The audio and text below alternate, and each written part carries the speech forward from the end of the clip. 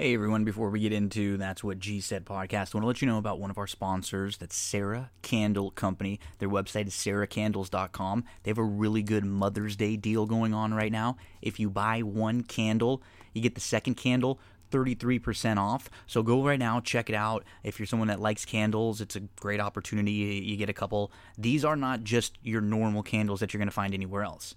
They are 100% soy wax. They've eliminated all of those toxins, all of those pollutants, all of those carcinogens because they have soy wax, and because of the wicks that they use, they're actually able to burn 30 to 50% longer than the paraffin wax candles that you see in all of the bigger companies. I know these people personally. I love these candles. I've been using them now for the last few months. They are excellent.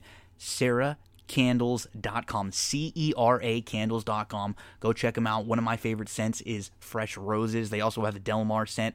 I mean, tons of different scents, sizes for you to choose from. This is a small business, so give them some support right now. Get something nice for one of your mothers, one of your friends, one of a pet mother, an aunt, someone that you know in your family that would enjoy one of these candles. Check them out, sarahcandles.com. So you want your daily dose of sports and pop culture? Well, I know a guy named G who gives it to you good. That's what G said. From Game of Thrones and Stranger Things to DDTs and chicken wings and banking on a long shot to close. Will the Lakers bounce back? Did USC upset them? Will the Dodgers stop on all who oppose? It's gotta be our It's gotta be our fucking year. That's what G said.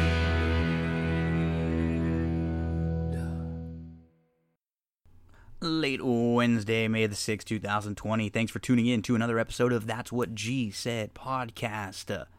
Hope everyone's staying safe out there and all doing well as we start to look around the sports world and really just the world in general, and restrictions are being lifted in many places, and we're starting to see some semblance of sports coming back. It looks like a lot of these racetracks are reopening. We're going to have a ton of horse racing news to talk about today.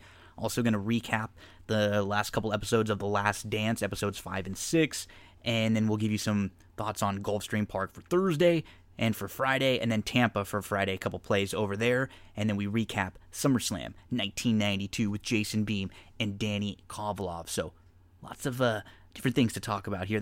Those are my favorite show. That's what this show is about. It's a variety show.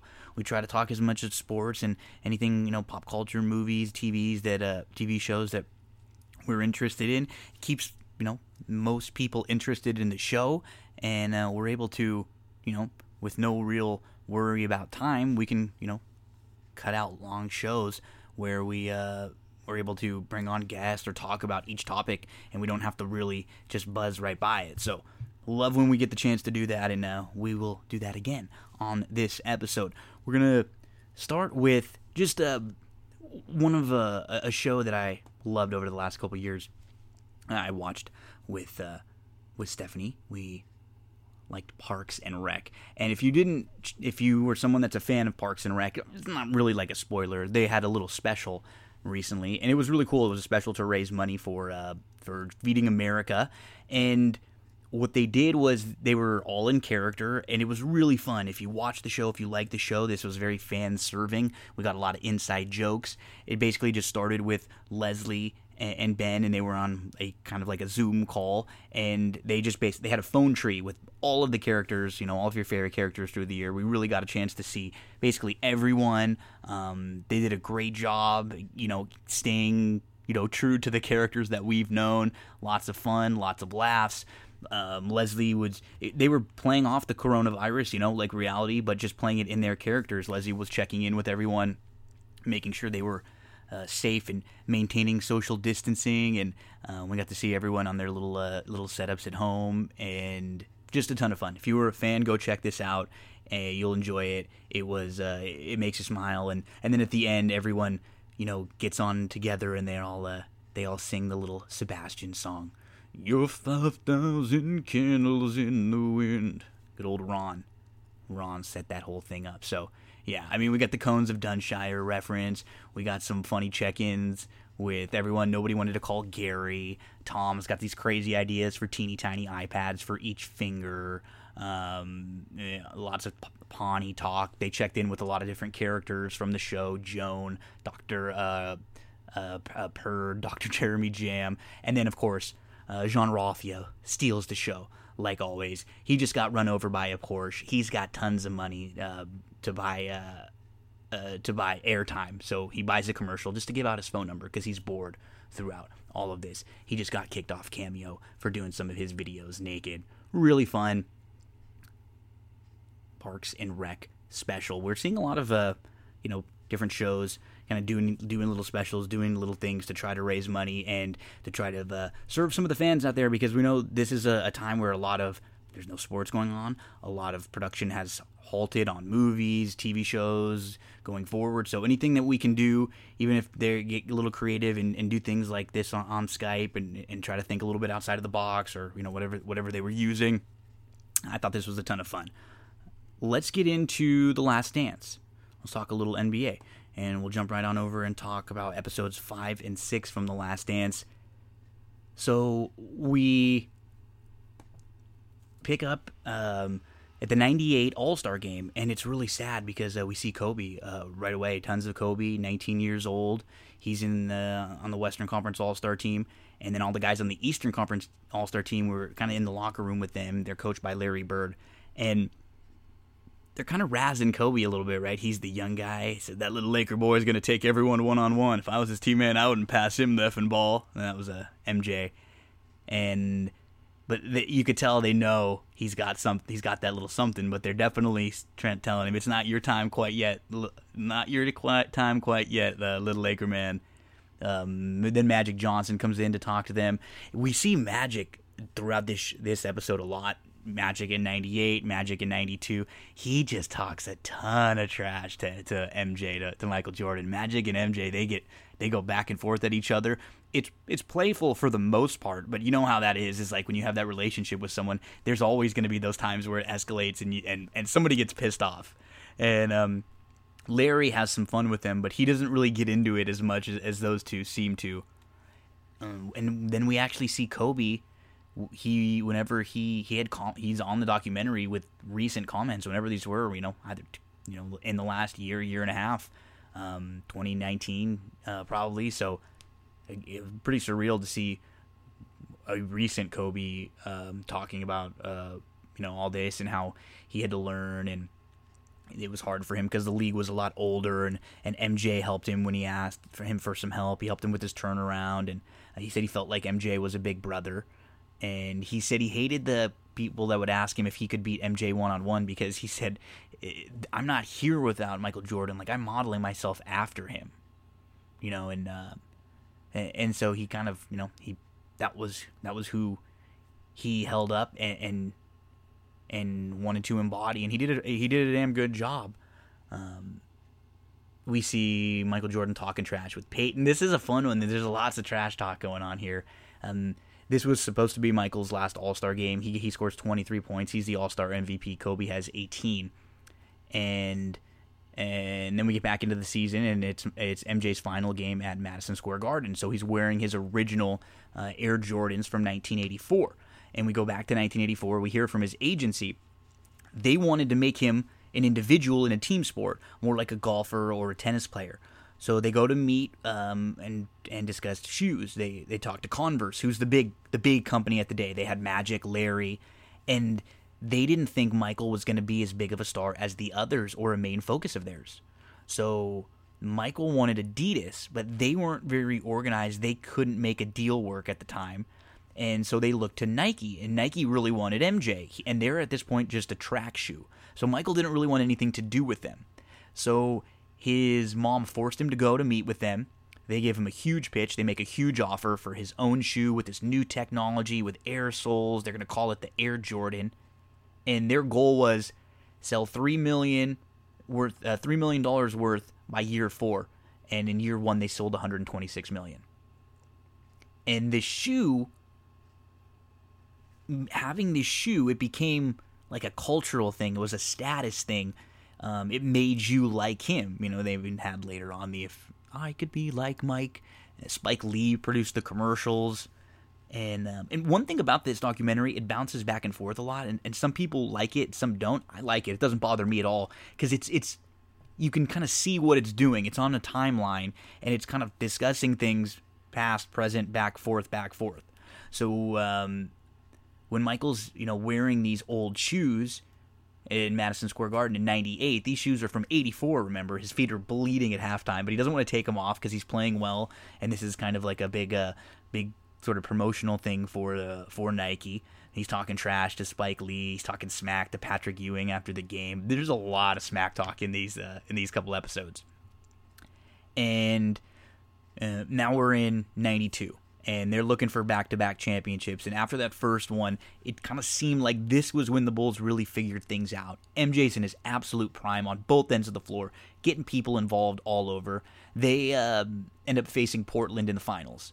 And then you start to get Clyde Drexler was a star for Portland that year. And he was one of the best players in the league also. But again, nobody was really in the conversation with Michael. And so leading up to the series, when they're both going to be playing each other in the finals, obviously you get those comparisons, right? Michael versus Clyde. And MJ took that as a slight. He said he respected Clyde, but he said he was nowhere in his league, and he wanted to go after Clyde. So he tells Magic Johnson the night before that he's going to do that. The Bulls win this series 4-2 for their second straight title. And this is when things start to turn for Michael, because he still feels like he's having fun at this point for the most part. He still feels like he's having a good time. He's enjoying where he is. And that's right when it leads into he wins his second straight title, and then just a few weeks later, or just like a week and a half later, he goes to the Olympics and the Dream Team.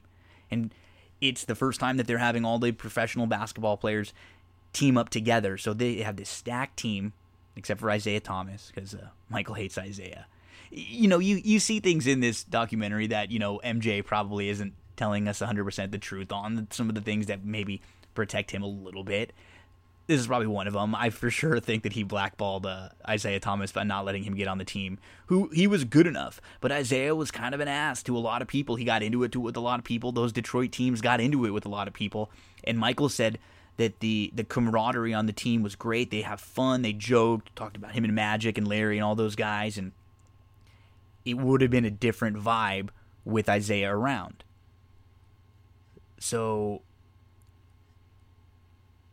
Magic is in this episode a lot, and he said, with Michael, one thing he saw about him too, they would play cards every night, and he didn't want to just beat you. It wasn't just for fun to pass the time. He wanted to crush you. He wanted to get in your head. He wanted to take all your money. We get footage of this legendary practice game in Monte Carlo where there's a scrimmage between the Dream Team. And Magic's on one team, and Barkley's on Magic's team, and then MJ's on the other team. And Magic's team's dominating early. They said they're up about 8 points or so. And then Magic's really talking trash. Barkley's really talking trash. Magic goes up to Michael. He kind of taps him. He says, "You better turn into Air Jordan or we're going to crush you." And then MJ just turns it on. He flips the switch. He goes on a crazy run. Magic's frustrated. He ends up tossing the ball into the empty stands. They all know at this point, they knew it, but until you're seeing it against the best of the best in a situation like this where Michael was able to just play with them, that they knew he was the man. He was the alpha, the best of the best. So in this 92 Dream Team run, in the 92 Olympics, they have to play the Croatian team, who is, thought about as a big powerhouse team, and a team that has an opportunity to possibly beat the U.S. team. And it's all about Tony Kukoc, who is the star. He was drafted by the Bulls in 1990, and his country was in civil war during that time, so he ends up staying there for a few extra years. He's making a lot more money there. And so there's some bitter feelings from the Bulls. He doesn't come to play with them when he gets drafted second overall, and he is a player that, Scottie Pippen and Michael Jordan, they've never met. They don't really know anything about him. But all they know about him is that Jerry Krause, is super high on him. He always mentions Kukoc. He's always talking about Kukoc. And they hate hearing this. They have to hear about this from this guy who decided to not come play with them. I don't think they really are comprehending the war stuff and understanding why he doesn't come over. And so when they are matched up with him for the first time in the 92 Olympics, Michael and Scotty, they are like, they're circling him, and they have a plan to shut this guy down. And they tell everyone, you leave Kukoc to us. And Kukoc said he was not ready for it. He was not ready for their level of defense. He was held to 4 points, and Croatia lost by 33. And this was the first time he met those future Bulls teammates, and they did not have great impressions of each other all around. And they end up playing again in the finals. Kukoc actually comes back. He plays much better, but they still end up getting crushed by the USA. There was no team that would have ever been able to keep up with the talent level of that dream team. Although there was an incident at the end. It wasn't rosy. Michael, being a big Nike guy, didn't want to show the Reebok logo, which he had on his jersey, because they were the sponsors of Team USA. So he drapes an American flag over the logo, so that way when they're in the celebration, they can't see. And so obviously this rubs some people the wrong way. But you know what? Michael is so big, he's a global star now after the Olympics. He's now won back-to-back titles. He's now won an Olympic gold medal. He's basically become the face of basketball, the face of the NBA. And now people all over the world got the chance to see Michael. And that, that's when the if I could be like Mike stuff really blows up. But like anything, the bigger the star you are, there's always going to be, nobody's perfect. Everyone's going to have some issues and indiscretion here or there. There's going to be something that makes you human. And there were a couple things that were discussed. First off, politics. Like Michael Jordan did not he didn't really speak and be very opinionated on a whole lot other than basketball, right? That's really all we heard, and that's all he wanted. He didn't want to be a role model. He said that. He said for him, he wasn't thinking about causes. He's not an activist. He's not involved in politics. He just wanted to be the best basketball player in the world. That's what drove him. And so he was not like, Muhammad Ali, or he's not like, even nowadays you hear LeBron, or you hear some players or coaches not afraid to speak out about issues. He was never that way, ever. And he, the famous quote was, Republicans buy Nike too. There was a specific incident with Harvey Gantt, who was running for Senate, and MJ wouldn't endorse him. And he was attempting to become the state's first black senator in North Carolina. And he was running against a long-time, really racist, kind of a bad guy. And MJ wouldn't stand up against him when his mom had asked. And he didn't want to be controversial. And he didn't want to speak about someone or something that he didn't know. Which it's funny. People will say, "Oh yeah, well that's a money thing," but sure, right? He didn't want to piss off the Republicans by going one way, but I try to do that. Like, I'm not really into politics whatsoever. That's why with all this Corona stuff right now, it's like everything's become so political, and I have like zero political ties. I have zero interest in like anything. I've just never been like a political type person, so you don't hear me talk a whole lot about it because it just wouldn't make sense. I'm not very informed, and I don't really care. So I can respect someone who was like, you know what, I'm not gonna go represent someone or something that I don't know a whole lot about. Now, if someone was really close to him and he would have, kind of shunned them, maybe that would be a different story. But I don't know. That doesn't bother me a whole heck of a lot. Stand up for something that you believe in. If it's not something you believe in, it's kind of hard to really stand up for it, right? Or if it's not something you know a whole heck of a lot about. His energy was in being the best basketball player ever. But this is something that changed his image with a lot of people. Even Obama talks about it. Others, they looked at him negatively for not being like more active for the black community or using his voice for to speak out on major causes. We jump back now to 1998, and talking about how this final run, like the tickets for the final run, were impossible to get. They're breaking records in the Georgia Dome with over 62,000 people there. They said they could have sold another 15,000 tickets if need be. You got Gary Sinise, Bette Midler, Jerry Rice, Danny DeVito, Sinbad, Dr. Dre, Chris Rock, Drew Barrymore, Wayne Gretzky, John Cusack, Spike Lee, Prince. Jerry Seinfeld goes into the locker room. He's talking to the team back there just like they're all buddies. And that's, how episode 5 ends as we get on to episode 6, where, MJ's now just gone through the Dream Team, the Olympics, and it's into the 93 season. And he's tired now. He's a little worn down. He's not coming off. There's some things out there now. He's the most recognizable face in the world.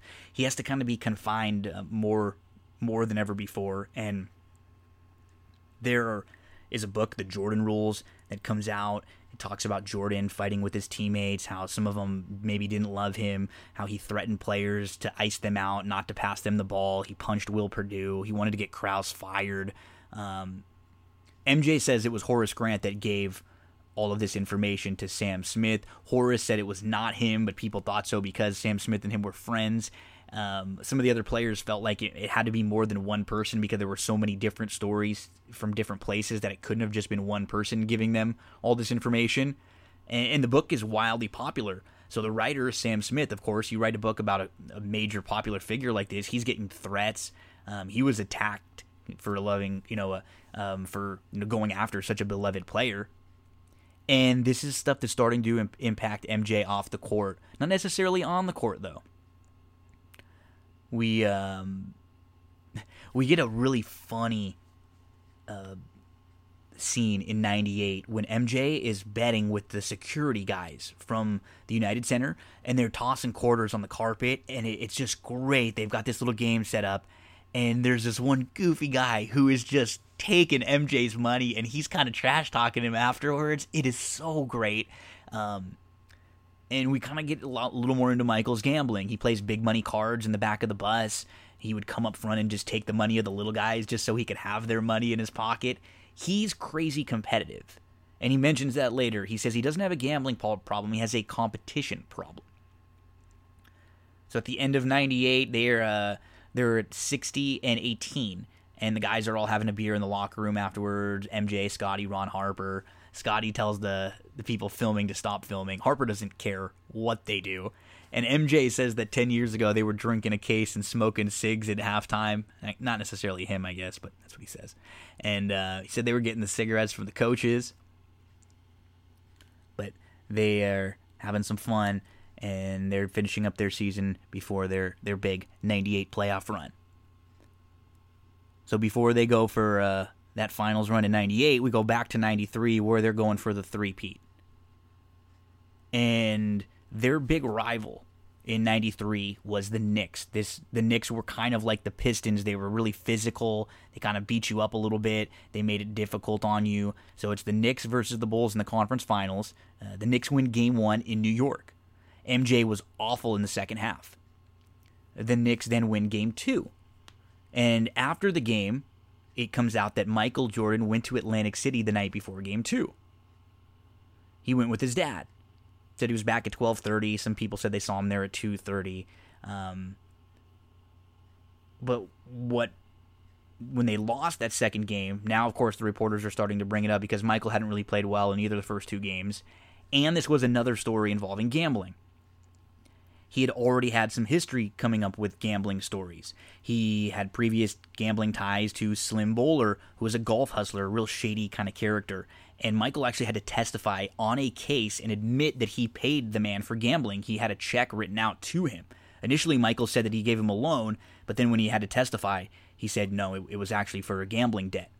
And at this point, Michael also has a book written about him called Michael and Me, Our Gambling Addiction, written by Richard Esquinas, who writes a book about how Michael was down over $1 million to him in golf and in cards. And Commissioner David Stern actually talked to MJ about it, and he said, I didn't feel that Michael was ever in trouble financially. He makes so much more money than everyone else. He's betting a lot more money, but to him, that's not nearly as much as it would be to anyone else, right? So This is where Michael says he has a competition problem, not a gambling problem. And he started to get fed up with the media at this point. He's shutting them out, and his dad's actually talking to the media for him in some places. So after that whole Atlantic City debacle, game 2, they lose. All the media's pissed. They're saying that Jordan doesn't care anymore and that he doesn't want to win anymore. He comes back. He dominates. They tie it up 2-2. Then they win game 5 by 1, and they win game 6, 4 straight. The team took it personally. They played really hard for MJ, and now they are on to the finals again for a third straight year in 93. In 98, getting ready to go to the playoffs, trying to get to the finals for another third straight year, and this time in 98, we see MJ and Harper and Scotty, they're golfing, and they're kind of having fun, they're relaxing, and Michael says, you know, Phil knows that we need to get it right, get mentally right before the big run. Towards the end of this episode 6, we get the 93 finals now. So it's the Bulls, they got past the Knicks in the Eastern Conference Finals. Now they're in the finals. They're playing against Barkley and the Suns. Barkley was the MVP this year. And that kind of bothered MJ a little bit. He felt a little slighted. He wanted to be the MVP every year. He wants to win everything. But before game 1, MJ does an interview with Ahmad Rashad. It's weird, though, because he does it with sunglasses on. And he talks about his gambling not being a problem. He actually even mentions that he could leave the NBA soon. He's kind of fed up with everything.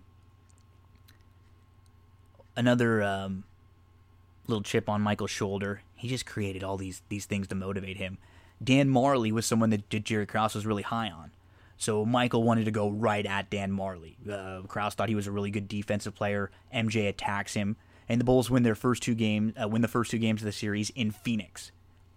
Barkley actually said he played as well as he could have possibly played, and they lost in game 2. And he said that was the first time he felt like he maybe wasn't the best player in the world. So game 3, the Suns actually win in Chicago. It's triple overtime. Game 4, Michael scores 55. They're now up 3-1. And in game 5, the Bulls fans are all celebrating. Everyone's kind of acting like this series is over, and that really pissed off the Suns, and that motivated them. So they end up winning that game. So now it's game 6. The Bulls are having to go back to Phoenix. They're actually down 4 with 40 seconds left. Michael hits a layup, and then Paxson nails a 3 to win it at the buzzer. And this third win in 93, this was more like of a relief. You didn't see the happy MJ. He was obviously happy to win, but he wasn't showing that emotion as much as he was showing the relief of everything he went through all year, the gambling stuff, the ups, the downs, the book coming out, all the negative publicity about him. And then we get the Bulls finishing the 98 season tied for their best record. So tied for best record in the league. They have a first-round matchup against the New Jersey Nets. And MJ saying he's not sure if he's going to miss it when he leaves. He's tired. So next up, we'll end up getting, the start of the run through the 98 playoffs, and then I'm sure we'll go back now to, Michael leaving basketball to go to play baseball, and then his return in the next few episodes. Still 4 episodes left, so 2 each of the next 2 weeks. I'm really enjoying this. It's entertaining. We got to take it with a grain of salt, right? Like, not everything that is said in here is gospel. When somebody talks, they probably have memories that might be a little slighted one way or the other, or their discussions might be something that kind of makes them come off a little bit better. But it's fun to hear these stories. It's fun to hear Michael react as someone who hasn't been the most vocal all the time. Let's get on over to horse racing. There is a lot to talk about in horse racing right now. Lots of major news. How about Oaklawn Park, who finished up their meet on Saturday with the 2 Arkansas Derby races? They handled $41 million. Their previous high was $19 million, which was April the 18th, a few weeks ago. Prior to that, their previous high was $16.9 million, which was April 11th. And their previous high before this year was in 2019, the Rebel, when they had $16.2 million. They were up to $41 million in handle. That is unbelievable. And they had a massive day. I mean, we saw, just quickly through some of the results that we saw on Saturday from last week. A really good race in the 5th race where we had Endorsed, who was coming out of the big cap. He ends up winning and defeating Bankit. Pirate Punch was in that race. Long Range Toddy, Rated R Superstar. Like, that was a legitimately good group of horses in an allowance race, and you'll see a bunch of those horses show up in stakes races next time. Hunt the Front won in a really nice maiden race, defeated Friars Road, who had a little bit of traffic trouble and maybe not the greatest of trips. So Hunt the Front, probably one that will jump into a 3-year-old stakes race somewhere pretty soon. In the 7th race, we saw 2 really nice fillies, Gamine and Speech. There was a weird buyer speed figure conspiracy with them, but these top 2 are legitimate. They're very, very good. Keep an eye on those 2 moving forward. A horse named Moretti got back into the winner's circle in the 8th. I was super high on him last year, and he just kind of has had some issues, and maybe he's the kind of horse who just needed to get a little bit older, grow up. He doesn't have a whole lot of like early speed. He's kind of like a little grindy, but he ran really well in here, and he got himself back into the winner's circle. Then there was a weird race in the 9th where you have a horse like Dumpf who shows massive improvement first off the claim for the leading barn at the meet. He was a 57-1 winner, and if you follow Craig Milkowski, he was tweeting recently about how it was a pretty crazy jump up for a horse like that, and you got to kind of scratch your head sometimes when you see horses improving that much. It sometimes is one of those, long shots win all the time. This one just seemed a little weird. In race number 10, just a loaded card. Rushy wins this one. Candy Tycoon was second. Background was one of my plays. And you know what? Background ran really well. He finished third. Absolutely no excuses for Background that day on Saturday. He just probably not as good as the top 2. Then we got into Arkansas Derby number 1, and we saw Charlatan. And when Shooter Shoot scratched in here, it just looked like there was no other speed to push Charlatan early on. Charlatan draws the rail. He was very good. He was very impressive. He wins. He earns a buyer speed figure of 96. And he beat Basin. And Basin was really good. He was the only horse. He broke well, and he tried his best to press Charlatan to make a little bit of a race out of it. But it was just too easy for Charlatan up front. He was flying through fractions. But, I'm more of a watch the race than a time person in general. And what I mean by that is sometimes it's easier to go a little faster when there's nobody chasing you, right? You can just kind of open up and get real comfortable. When there's others pressing you, you can even be going slower and the race is more difficult because you're dealing with all that pressure. So Basin ran awesome for second. Governor Morris was third. Winning Impression was fourth. The New Door was fifth in here. But Charlatan, undefeated, really untested so far. And I mean, he has to be considered on that very, very top tier right now with the 3 Baffert horses and Tiz the Law. Those look like the horses that are the top tier right now. And again, a lot's going to change because we're not going to be having a Kentucky Derby, it looks like, until September. But racetracks will be opening back up, and we're going to get to a lot of that news in just a second. The Oaklawn Handicap was in race number 12 by my standards. So impressive. He sat nicely from the outside. He just breaks so well, and then you can place him anywhere. He's that kind of handy horse who always makes his own trip. Warriors Charge set the pace, ran well. Mr. Freeze also showed up with a good effort. And then Tacitus, just kind of late on the scene. He actually did run pretty well in here, too. This was a strong group. Improbable scratched before the race, so we didn't get to see Improbable, where he would have taken a lot of money and would have been another very live contender in that one. And then we got the second Arkansas Derby, and Nadal is my favorite right now, the 3-year-olds. He proved that he can sit off the pace now if he has to, and he didn't sit far, but Wells Bayou just flies from the outside. And Nadal breaks like a step slow, but then he moves nicely right up in. He presses him. He goes, he just responded to all every time when he was asked. He responded to go after him. He responded to sitting. He opened up, and then late in the stretch, when it looked like he was going to get challenged from King Guillermo and Finnick the Fierce, he just had another gear that he kicks onto. He really feels like he's just kind of playing around with them, out there. And to me, he seems a little more seasoned and a little more versatile than Charlatan. And he actually got the better, speed figure than Charlatan in this race from a buyer standpoint. I'm not massive on the buyer. I'm not. I like to use the speed figures to complement the handicapping instead of just using a speed figure as like an end all be all. Farmington Road was fourth in here. Storm the Court, Silver Prospector. They'll probably have to maybe figure things out and rethink things. I personally think Silver's probably both of them.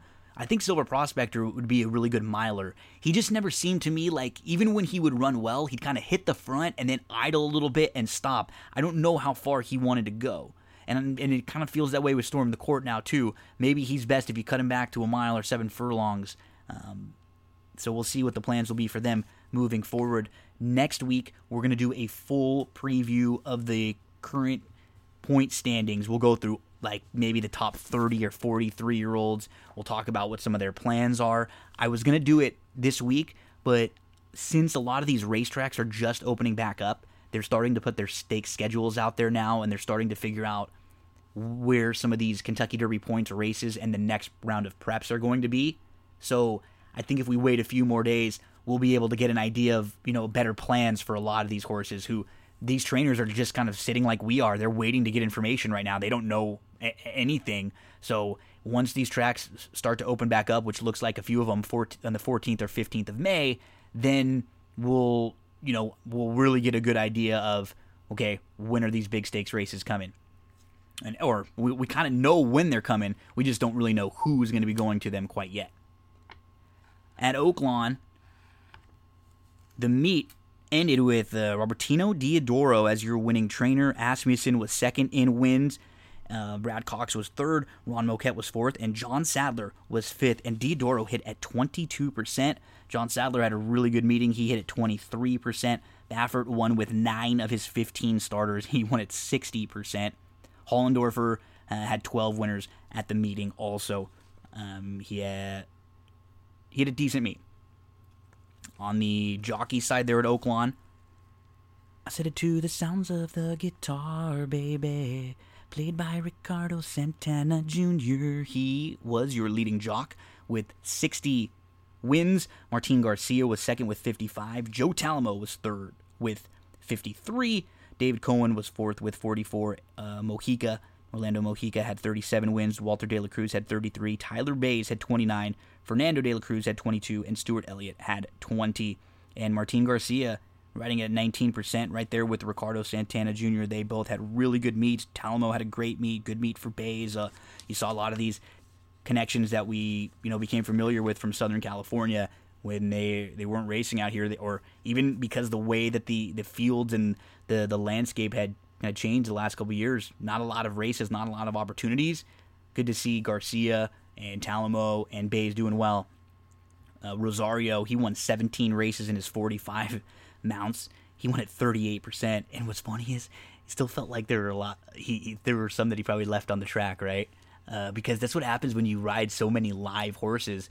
It feels like some days you have 3 or 4 bad rides and you end up winning 3 or 4 races anyways. So, Joel with a monster Oaklawn meeting. Florence Roux won 5 out of his 27, and Gabe Saez won a couple there. He was only there for 4 races, but he did pick up a couple wins. Let's talk a little bit more about the news in racing, and then we'll get into some handicapping for Thursday and for Friday. So, the per race handle in April, I mean, this is going to be obvious, right? Rose 164%. U.S. racetracks only held 746 races, which was down 71% from last year because, all these tracks are closed from the virus. But the race per race handle at the few tracks that were open was up 164%. So total handle it dropped 25.4% in April compared to April last year, but there were 24 tracks open, including Santa Anita, Keeneland, Belmont, which did not race at all during the month, and the total number of April races dropped from 2,612 to 746, and the purses were down. They were down to 79%. The average handle per race was up a ton. The average field size also jumps a ton, up to over 9 horses per race. So for the whole year, total handle has declined 6.9%, and the number of races have declined 25.7%. some news came out a little earlier that said it looks like the Preakness is going to be run October 3rd. Then that news has been rebutted and said there still could be a couple other dates, so they're still looking, but keep that date in your mind. It might be October 3rd. It might be earlier as a date. They try to schedule the Preakness. Santa Anita, they need approvals to reopen on May 15th, but they put out a condition book. They're hoping to run behind closed doors once the safer at home mandate ends, or they become declared more of an essential business. Racing would continue Friday, Saturday, Sunday, along with Memorial Day Monday, and there would be 8 stakes races coming up in this first condition book that we see. You'd have the Echo Eddie, the Evening Jewel on May the 16th, May the 17th, the Desert Stormer. You got the Daytona Stakes, the Charlie Whittingham, the Monrovia, the Shoemaker Mile, and the Gamely. And then it looks like the June 6th date would be the day for the Santa Anita Derby to be rescheduled, and it will be a Kentucky Derby qualifying race, most likely a 100 points to the winner, 40 to second, 20 to third, 10 to fourth. And a win in your in qualifier for the Derby, which basically it would be a win in your in qualifier. So that June 6th day would be like the big day where you'd probably get the Santa Anita Derby, the Gold Cup, the Santa Anita Oaks. Some of that information from Ron Flatter that we saw on Twitter. He was, I think, one of the first that was posting it. So the racetrack, upon reopening, has devised several further social distancing measures, and has also proposed even having its jockeys live in housing at the track. So on Wednesday, they're actually going to do a run-through and practice their new protocols. Horses brought into the receiving barn will be saddled and led to the track. They will be led on a path to the walking ring, transferring to grooms. Jockeys will mount in the walking ring. No saddling enclosure. No winner's circle ceremonies. So they're making the adjustments at Santa Anita. They want to get rocking and rolling very soon. They just need to get the okay and hope that they're ready to start back up on May the 15th. Churchill Downs has released its first condition book of races for 2020. Opening day will be Saturday, May the 16th. They're going to run Thursday through Sunday. Holiday Monday on Memorial Day, also May the 25th. Closing day will be June the 27th. It's a 26-day spring meeting. 125 races will be run. 125 races are offered in the first condition book, which is from May 16th to June the 5th. Stake schedule, 16 stakes totaling $2.25 million, and they begin on Saturday with Saturday, May the 23rd, with the Matt Winn Grade 3, and it's going to be getting some Kentucky Derby points. 10 points to the winner, 4 to second, 2 to third, and 1 for the fourth place finisher. So that Saturday, May 23rd, will be the first big stakes race. You'll have the Blame Stakes, the Shawnee, you'll have the War Chant, and the Tepin also. So these meets now are going to be condensed, and they're going to be really, really stacked. May 30th, you'll get the Old Forester, Mint Julep, you'll get the Winning Colors. Saturday, June 6th at Churchill, you'll get the Aristides, and you'll get the Dogwood. On June the 13th, you'll get the Louisville.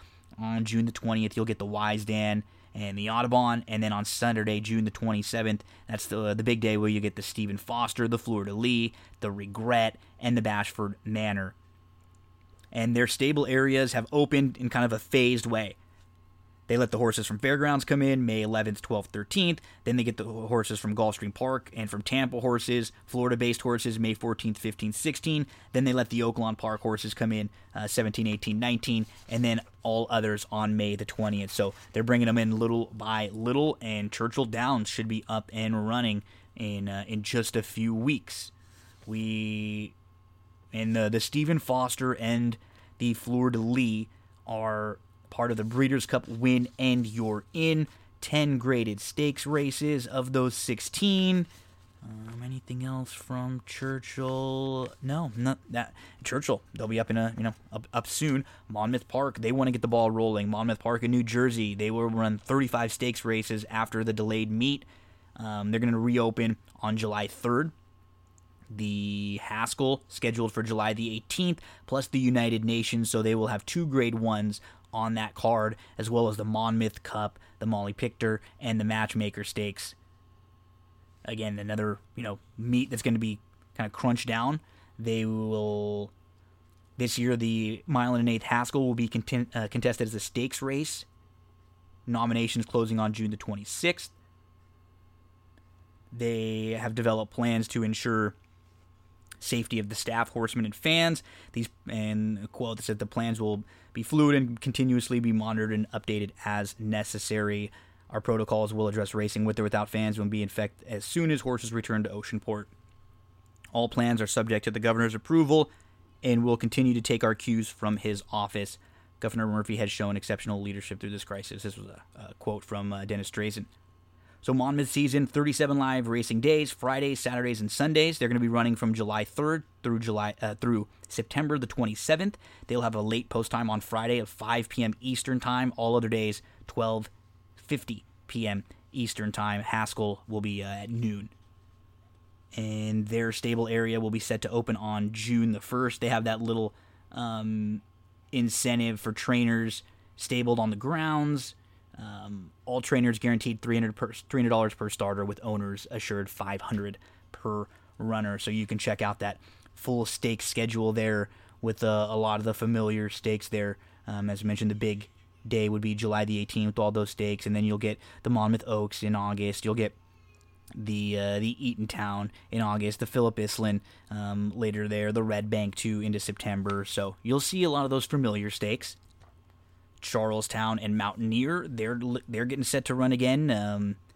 April 30 announcement said they would allow the resumption of horse racing without spectators at Hollywood Casino at Charlestown Races. They will attempt to resume live racing on May the 14th. Mountaineer Park plans to begin racing on May the 31st. In addition to conducting races without spectators, Charlestown will continue its live racing under a set of protocols developed to protect the health and safety of those present. So until further notice, Charlestown's receiving barn is closed. They are only allowing those stabled in West Virginia and West Virginia breds at the moment. They are going to have protocols for trainers that don't have stalls at Charlestown, and they'll be specifically, dealing with each of those incidents. Temperature checks for people entering the grounds, required protective coverings for individuals' mouths and noses, and restrictions of access only to essential personnel, some of the things that they're working on.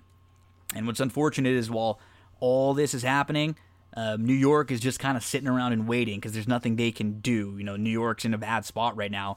They have completed a plan for racing without fans. They're hoping it will be receiving approval before the end of the month, but they don't know. Things have not been great in New York, and they're hoping May 22nd, May 29th, maybe they get approval, and it could be, a week or so after that. But we're getting, a ton of these tracks that have either gotten the green light or are really close to getting the green light to open back up with the protocols, with no fans, obviously. Horses training at Belmont, but they need, to be able to have more horses shipping in. Because right now the only horses that can ship in are unraced 2-year-olds or horses in the midst of a layoff. So they need the horses from Florida, from all over the place to come in. And then obviously, they're waiting. They don't know what to do with their stake schedule, because the Belmont schedule is for June 6th. But, we're into May right now. That doesn't seem very likely. And they're going to have to kind of figure out what they're going to do, when they're going to move it. Are they going to move it to the later part of the meet? How they're going to do it? So, unfortunately, when some of the other places and the other tracks are moving forward, New York and Belmont, they're kind of just waiting in the wings a little bit. And then the voters have actually put Nadal up as the top 3-year-old after the Arkansas Derby win this weekend.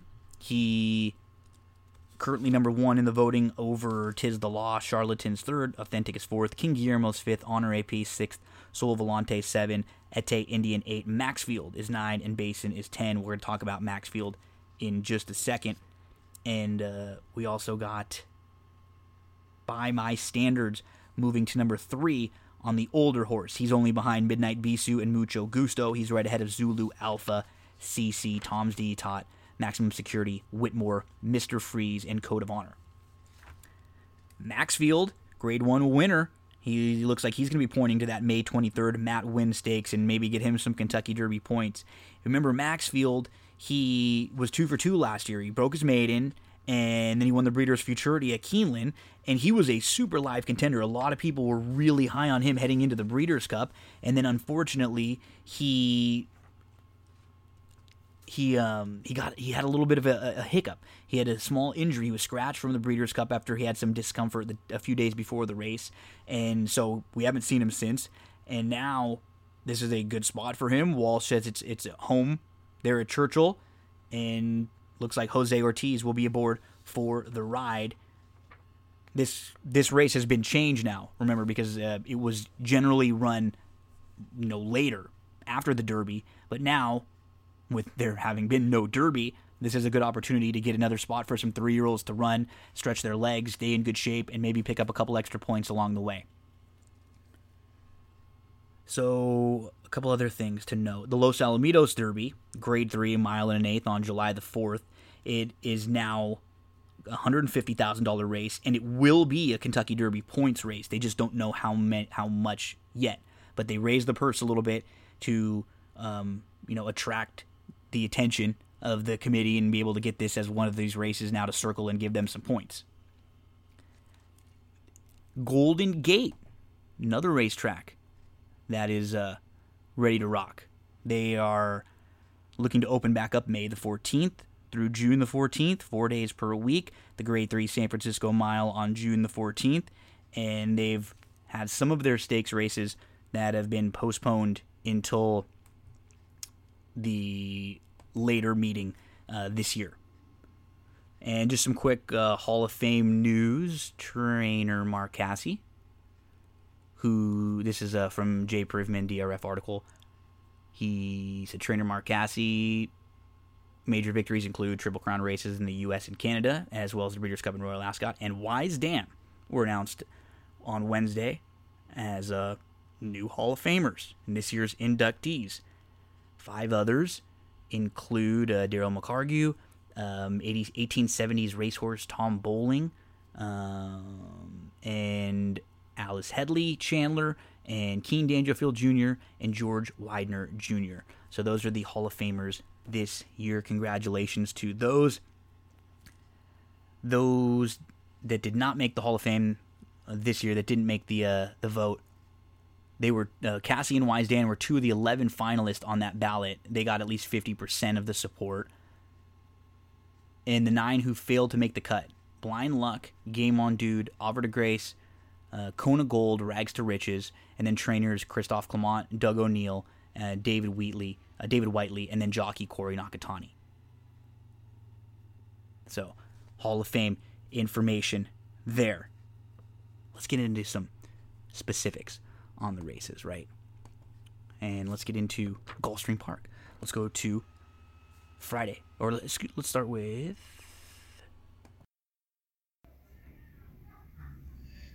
One of the sponsors of That's What G Said podcast is Cindy Carava, full-service realtor, and I am here over in Glendora at Coldwell Banker with Cindy Carava. Cindy, how was 2019 for you? Tell us a little bit about what kind of stuff you were working on. Hi, Gino. Thanks for having me. 2019 was just really great. I had a great year selling homes all the way from Altadena, Arcadia, Monrovia, out to Upland and Ontario just recently. The market has been really good. We're looking forward to 2020 with an increase in home prices about 5.8% this year, opposed to last year where it was a little softer. We saw more like homes averaging about 3.5% in increase in value. It's also looking great for buyers. The interest rates right now are going to be staying under 4%. So if you've been on the fence about thinking about buying a home, now is the time to do so, with interest rates still staying low. And you offer more services than just the buying, selling, and leasing homes. Tell us about some of the other services that you offer and what a full-service realtor really is. So you're right, Gino. Besides me being a full service realtor of finding properties for my clients to buy or selling their homes or finding rentals for them, I also have a plethora of resources like handyman, contractors, electricians, plumbers. I even, if like I said, if you're thinking about getting a home loan, I actually work with 2 great lenders that I can recommend to anybody. And you're all over the internet, social media, websites. Let us know some of the places where we can find you. I know I've seen some reviews on Yelp and on Zillow. Everyone always has positive things to say. Everybody hears me raving about you all the time. But where can everyone else find out information about you or contact? Thank you, Gino. Yeah, I am on Facebook and Instagram and LinkedIn.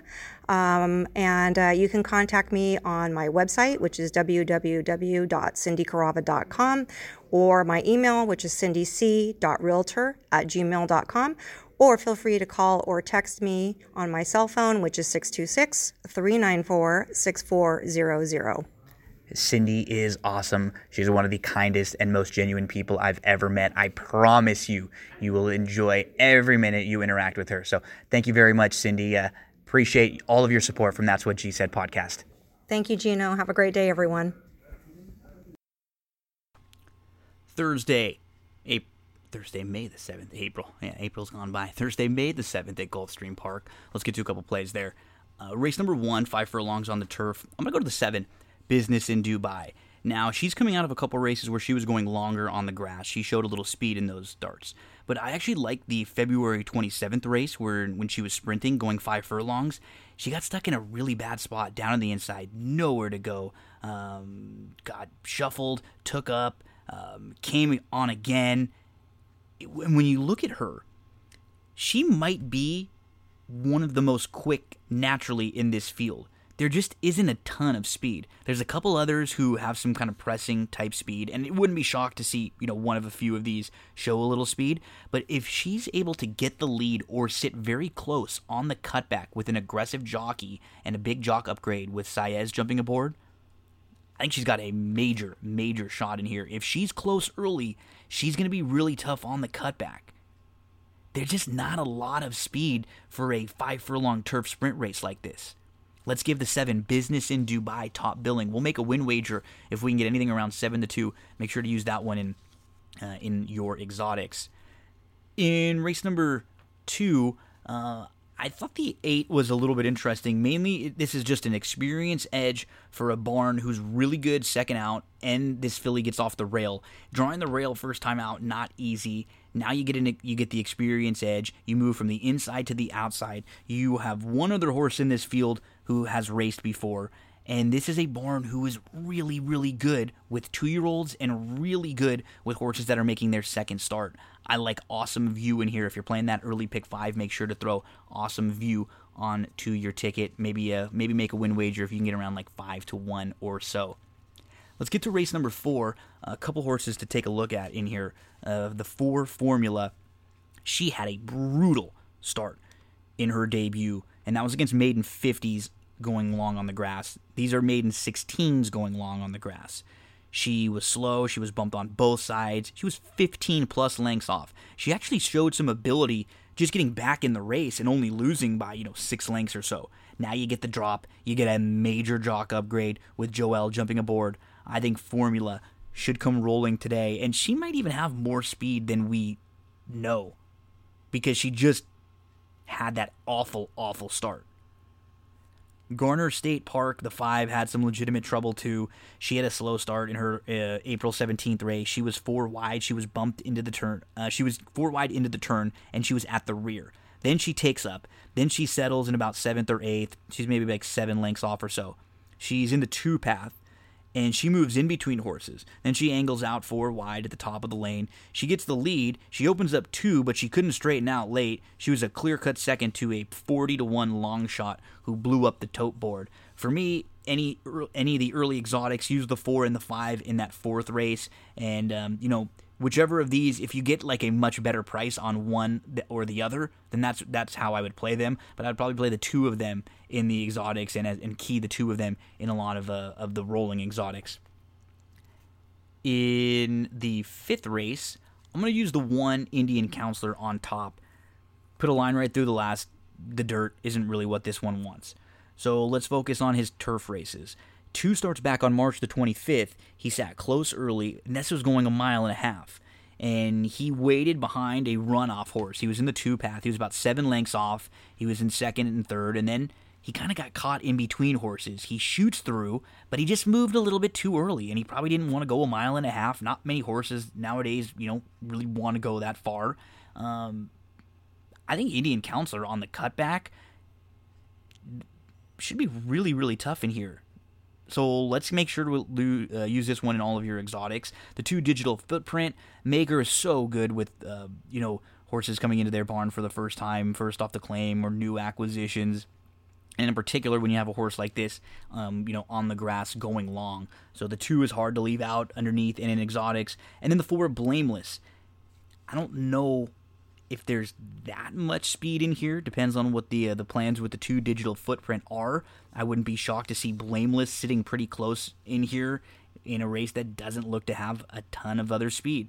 So let's use the 1 with Indian Counselor, with the 2 Digital Footprint, with the 4 Blameless in some of those other exotics.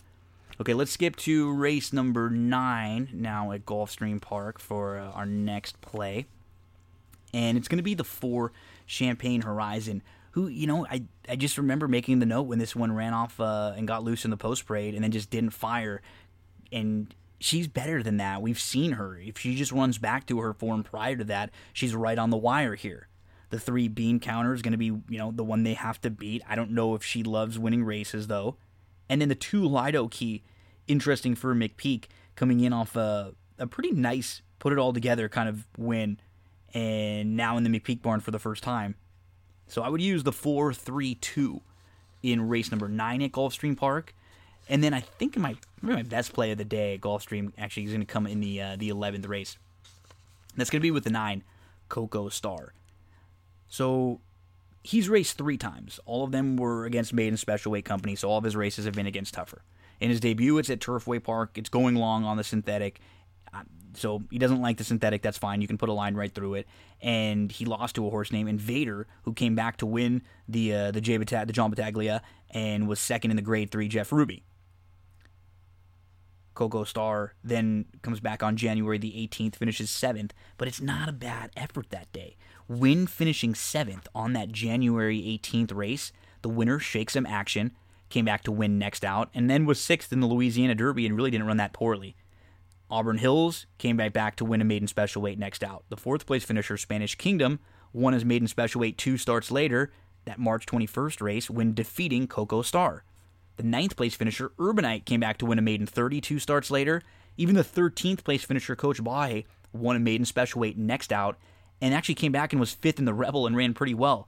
That was a strong race on the 18th. So we're looking at a horse who's coming out of much, much better races. And last time out behind Spanish Kingdom, who I think is just a little bit better at the maiden special weight level. Now you're going to go second off a short little break. And Coco Star had some legitimate trouble last time out. He broke in, he bumped, he was squeezed out of the spot that he wanted. So he has to settle inside 6th, 7th, in about 7 lengths off or so. He's behind horses, he's waiting, he gets an opening, he moves in between, he angles out and around, and he actually gets up to 3rd in the stretch before tiring. So a little bit of early trouble, race that's better than it looks on paper. Now you're going to drop in class. We're going to go with Coco Star, the number 9, top selection there. And if we can get, 3-1 or so on Coco Star, we'll also use in some exotics with the 2 by 2. So the plays for Gulfstream Park on Thursday, May the 7th, in race number 1, Business in Dubai. The value line there is about 7-2. In race number 2, the 8, Awesome View. What we're hoping for there is around 5-1. 4th race, the number 4, Formula, used with the number 5, Garner State Park as 2 in some of your exotics. If we can get 7-2 on either of them, would be fair.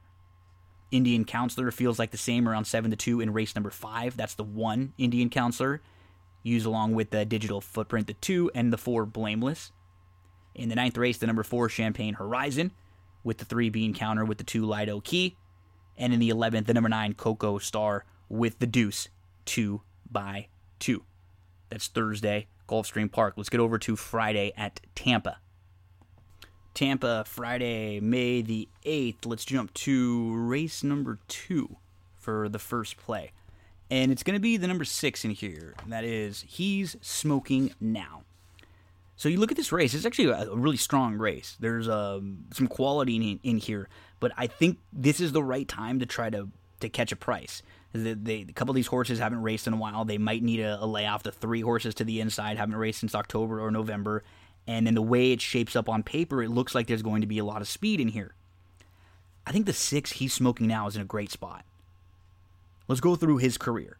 His debut, he was one of 2 next out winners, right? He didn't run well, but then he comes back in career start number 2 and he wins at Presque Isle. Comes back on December the 21st, he wins again. So they step him up. He takes a shot against Stakes Company. He's on paper, he's overmatched. He finishes 4th that day, but he runs into a horse named Liam's Lucky Charm, who was a multiple stakes winner, and Liam's Lucky Charm was only 5-1 in the Risen Star. On January the 31st, he takes a shot going long on the grass. He loses to a horse named Keepsake Kitten, who had won 3 of 4, and he actually didn't run bad. He had a little bit of trouble that day. He was fine going long on the grass. They cut back to a dirt sprint. He stumbles badly right at the start. He goes right down to his nose. He recovers. He moves up the rail into a really tight spot. He gets a great opening. He moves through. He takes the lead. He opens up. He wins easily. He's drawn well. He should get a great trip from off the pace in here. Is he as good as some of the other horses to his inside? Probably not, but he might be able to catch them right now when they haven't raced in a while. For him, it's only been a few months. I don't mind that he's a little bit fresh with his running style either. He's not a horse that's probably going to have to work hard all throughout. He's going to be taking back, hoping they go quick early, and making that one late run. Let's go to the 6. He's Smoking Now, if we can get anything around 7-2. In race number 3, let's look at the 9, Highly Explosive. They're going to be going long on the grass in here. Highly Explosive has raced twice. In her debut, she was against Maiden Special Weight sprinting on the dirt. Didn't run well.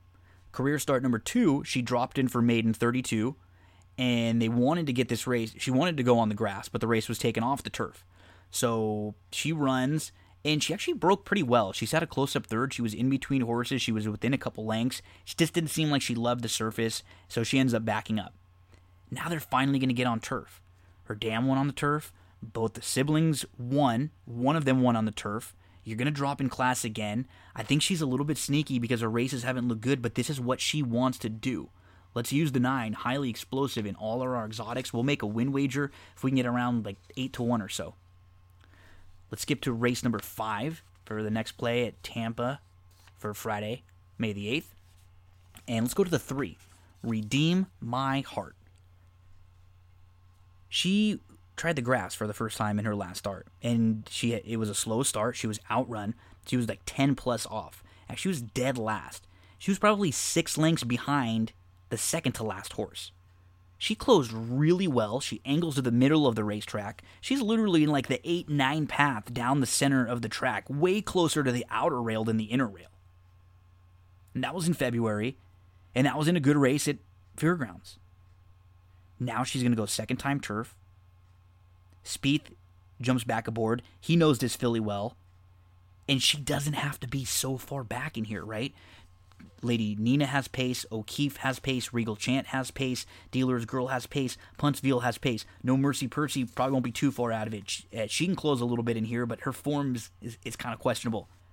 I think it points to Redeem My Heart getting a great trip from up the speed, but she just doesn't have to be 12 lengths out of it.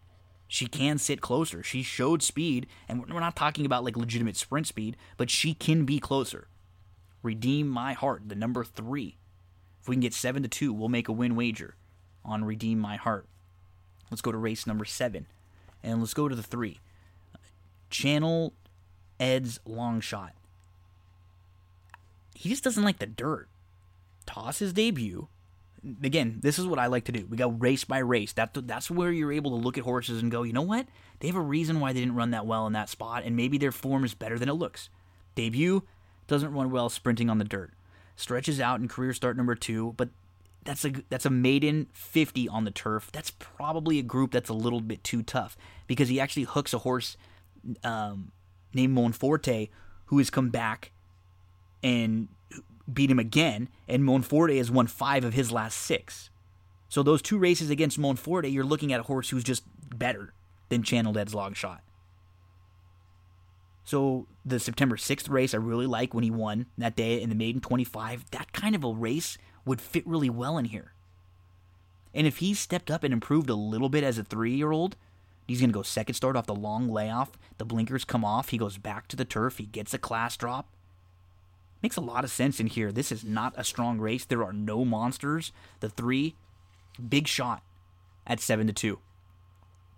Let's go to the 9th race at Tampa for the final play on Friday at Tampa, and it is the number 2 US Delta Force. I wouldn't be shocked if he gets bet down a little bit.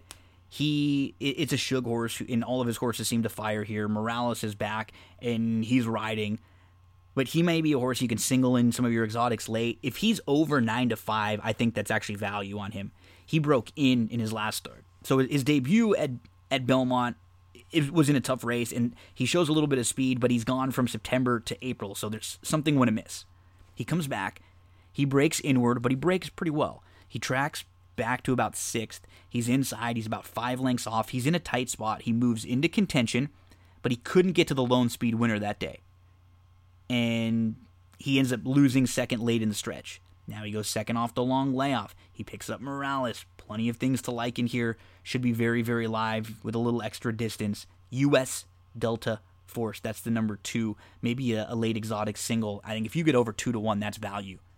So at Tampa, in race number 2, it's the 6. He's smoking now. 7-2, the value line there. In the 3rd race, the number 9, highly explosive. Value line about 8-1 there on the 9. In the 5th race, the number 3, Redeem My Heart, 7-2. It looks fair there. In the 7th race, the number 3, Channeled Ed's Long Shot, 7-2 or so. In the 9th race, the number 2, US Delta Force, around 9-5 seems fair. So maybe a late exotic single, or we'll look for the value if we can get it there on that one. Let's head over to Gulfstream for Friday and close things out. Finishing up the racing talk with some Gulfstream for Friday, May the 8th. Some plays here, then I'll give you a little bit of a late pick 4. Let's go to race number 1 with the number 7, Haffey. She debuted against Maiden Special Weight. I think she's in too tough.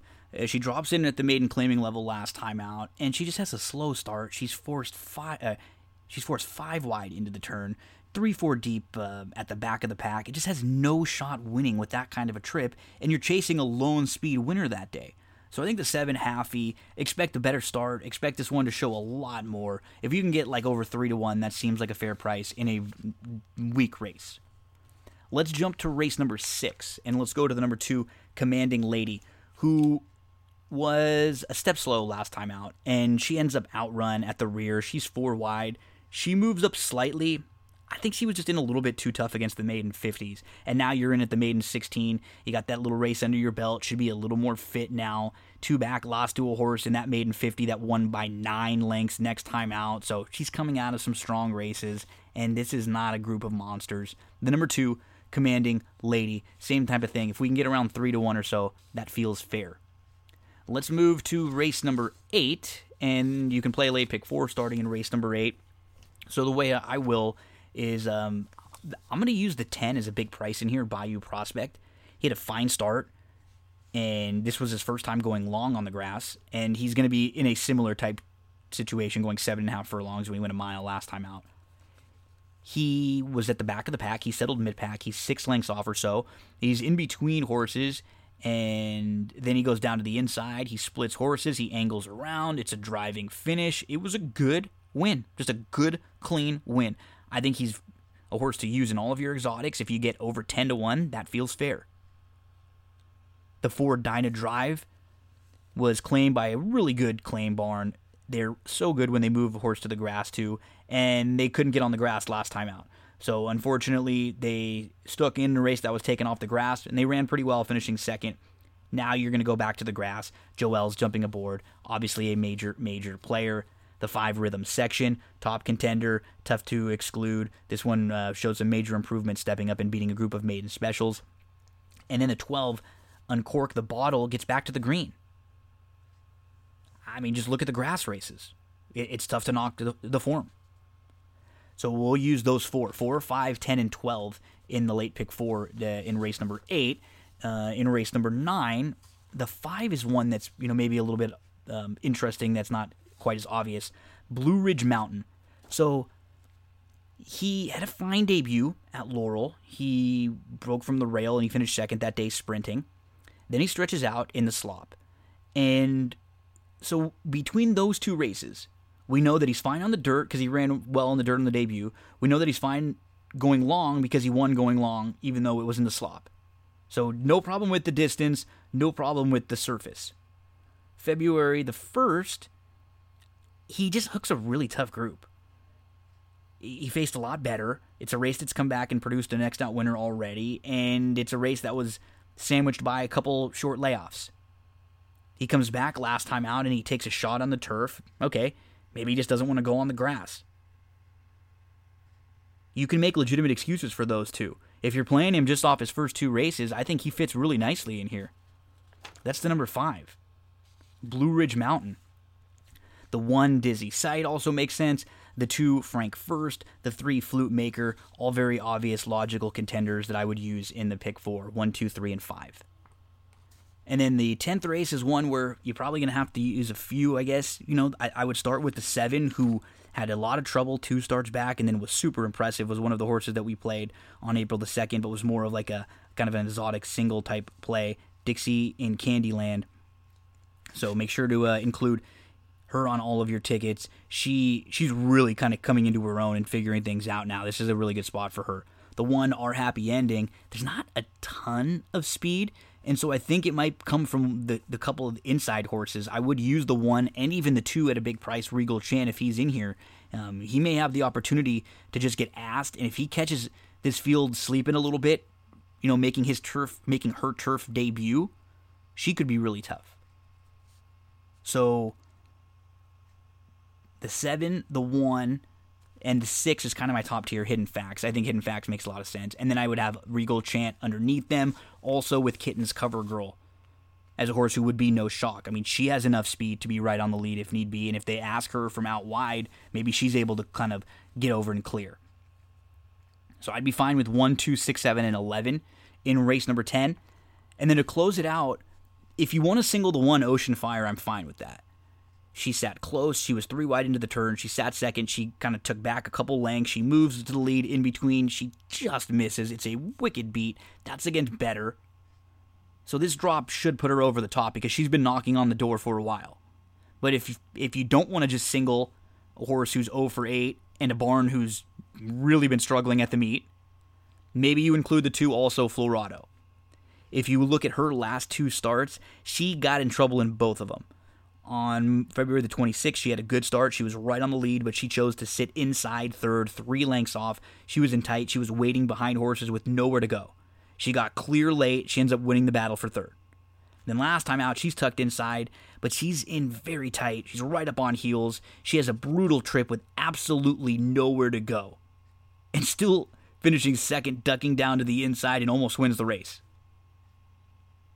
But this group, with just the presence of the dropper, Ocean Fire, is going to be a little bit tougher than what she's been facing.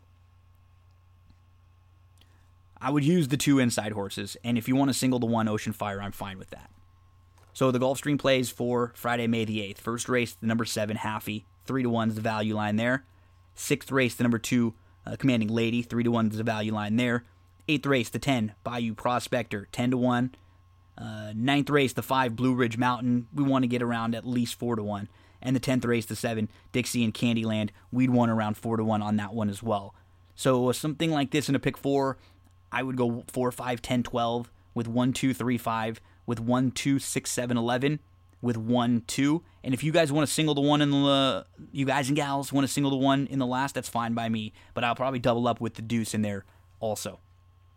Good luck Thursday. Good luck Friday. That's racing for this episode, but we will have some weekend racing. We'll talk a little Gulfstream and probably a little Tampa for Saturday and for Sunday on the next episode of That's What G Said. Right now, we close things out with SummerSlam 92. It is one of the coolest events visually in WWF history, and Jason Beam and Danny Kovalev joined me to discuss every match, all the promos, what was happening in the World Wrestling Federation in 1992. kick back and enjoy. Get the popcorn ready. It's time for the SummerSlam 1992 recap.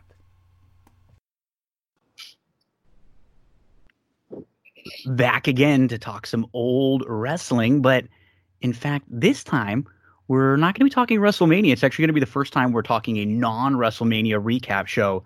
But I will say, as Jason Beam and Danny Kovlov join me, Jason, this really does feel like a WrestleMania with the scope immediately. I mean, before we even get it, 30 seconds into the show, Vince is already using all the WrestleMania words, the grandeur, the pageantry. So this is a really, really fun show, and the crowd just helps it a ton.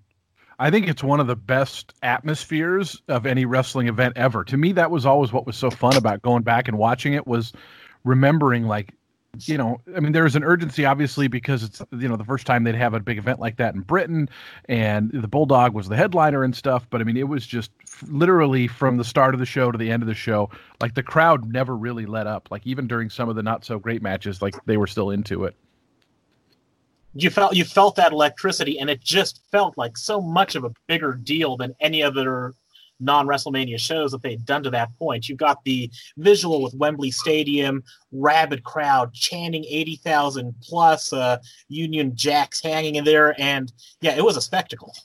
And to make it even, what's kind of crazy about it is that it's such a good show, it's such a big feel. This is actually the first pay-per-view without Hulk Hogan.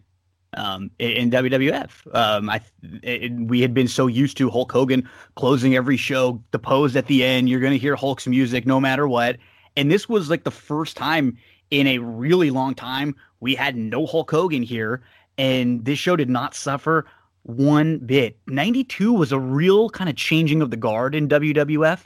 There was a lot of behind the scenes things going on with the steroid trial, and a lot of WWF and Vince McMahon were involved in this big steroid scandal. So what we started to see was a lot less of the big, strong guy in the main event. We saw a lot more wrestling kind of come into play. And that's where Bret Hart kind of took the ball for the next few years, and Shawn Michaels, they kind of take the ball and run with it. But this is a good show. And a lot of things change in this show because, I think initially Ultimate Warrior was supposed to turn heel. He didn't want to. They end up changing the matches a little bit because this is in the UK, because they wanted to build the show around the Bulldog, and he was super popular, as you could imagine, anytime they would go on European tours. So it's just a WrestleMania feel at SummerSlam 92. And as we've been talking and joking about this show and texting back and forth about it for the last couple weeks, I think one of our favorite parts of the show, if not our favorite, right off the damn bat. I mean, we get SummerSlam brought to you by Ico Pro. Literally, I put a note about Ico Pro. I remember when that came about, and they were very vague for a long time. We didn't really know what it was. I know. I didn't know if it was a medication, or I use that word with big fat quotation marks around it, or a program, or a clothing line. I just remember seeing Vince wearing the Ico Pro, heavyweight tank top with his back bulging out. I remember thinking it was some kind of muscle milk or energy drink that you were supposed to do. I didn't know any of that stuff. We got the big Ico Pro banners just a year later hanging on Monday Night Raw all the time, and for a little while we were definitely getting the Ico Pro everything. Then we get the fans. This is great. So we get the fans. The one thing that is great is that anytime something anyone from the U.S. in TV, movies, sporting events goes to the UK, goes to England, they have to really lay it on thick with the old England ancestry, and really, it just can't be you're visiting another place. Yeah, they resurrected Lord Alfred, right? I know. Oh yeah, they did. And so it's very you get, as Danny said, lots of Union Jacks. It's very, exactly where you are right away. And we get the fans, and some of them, their accent's so thick you can't even understand what they're saying. But the one kid says, they're interviewing, kids, and what do you think? And they're all excited to be here, this and that. And the one kid Bret said, Hart. We love this guy. I love him. And the one, I think he's wearing a big boss man hat to the kid. He says, the British Bulldog is gonna win whether he wants to or not, which is just, it's actually true. because even if he doesn't want to win, if he's booked to win, he's going to win anyway. So I guess the kid knows what he's talking about. No, I think this kid is a little jerk, and I mean, that's a threat. Like he was making a threat to people. Like he was telling Vince, he's like, look, the Bulldog's going to win whether he wants to or not. So, like this kid's probably taking people out at the knees right now. He's probably 35. Wouldn't be surprised if Bret Hart had some similar sentiments that night. British Bulldog's going to have a 5-star match whether he wants to or not. Yeah. There were a lot of kind of things too that were playing behind the scenes, like all reports. If you've read or like listened to any of the stuff that Bret's put out there, or any of the scathing stuff that Diana Hart in like a book that you can't really find very much anymore. The Bulldog was supposedly just drugged out of his mind on this show. He had been not in a great place recently, and he like told Bret right before, like, I'm messed up. And then there's one point like early on in the match where he just kind of says, Bret, I'm fucked. And he just didn't know. He like forgot the way they laid out the rest of the match, which is incredible because the match is so damn good and Bret like carries him through it. But I mean, he's messed up in the main event. In the first match that we see, Hawk is like not in a great place. He ends up not getting on the plane and flying back with the WWF when they come back. And this is so we open things up. It's Money Inc. versus the LOD, and this is the last time we see the LOD in the WWF until '97 when they return with Sonny. So for about 5 years or so, DiBiase looks awesome in his all white. I love when he had the white. Yeah, I didn't remember when he wore white. Was this a rare? It was like a summer. I think it was just the summer, like when he would bust it out in the summer. While he was making his summertime residence in Palm Beach, Florida. Yeah, in Monaco or wherever. Yeah. There's a great line where Bobby says, what is the net worth of this tag team? Maybe it's Vince that says it, but it's funny because like if IRS is an auditor, like he's making a good living, but like that's not like a net worth kind of job. He's supposed to be kind of the opposite. He's a heel though, so maybe he's skimming a little off the top. He's stealing our because it's always the hypocrites, right? He's calling everybody a tax cheat, and meanwhile, who knows what his paperwork looks like? Wouldn't it be funny if like the real guy got arrested for tax evasion? Tax evasion, just like he like it was like he's too in the character, just like really living the IRS gimmick. But we, no matter what, we get the crazy pop. I mean, this crowd was so like just hungry for anything, like you said, Jason. Like even through some of the matches that are not great or really short or just obvious squash matches, they were up and they were crazy for the LOD. I thought they were popping for Rocco over there. Oh my gosh. So at this point, LOD comes down to the ring with their manager, Paul Ellering. And when they brought Paul Ellering back, there was a storyline that said that the Legion of Doom was like losing. They weren't in touch with their roots anymore. So they brought him back to the streets of Chicago and they would go there to try to like find themselves. And they found Minneapolis, by the way. Yeah. They found a ventriloquist dummy that used to be their dummy named Rocco. I mean, this was a silly storyline, mainly because like LOD never did anything cartoony or charactery like this. Like they're pretty just badass guys. They're just going to come in and beat you up, And so you put the Rocco and this with it was not a good like end of the run, this first run with LOD to end WWF, but. Jason, this was a badass entrance though when they come in with the Harleys on the motorcycles. They actually announce Rocco too. He announces Ellering with Rocco.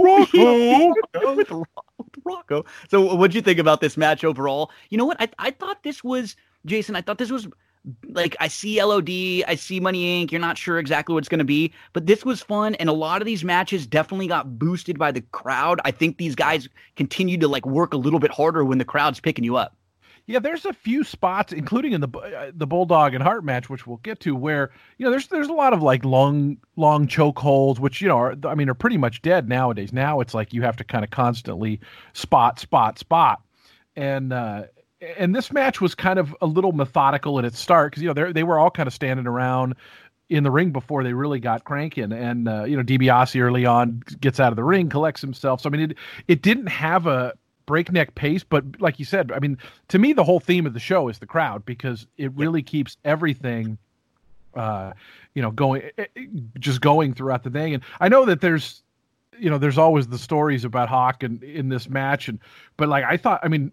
I don't know. Like I didn't see it. Same with Bulldog. Me neither. No. To I me, didn't see it at all. Everything looks kind of on the up and up. Like, I mean, the guy's driving a motorcycle down a thin alleyway. Like, if he's messed up, like, I mean, he was straight as a string coming down there. I agree. So. It's hard, even knowing that we see, like, we know that we still can't find it.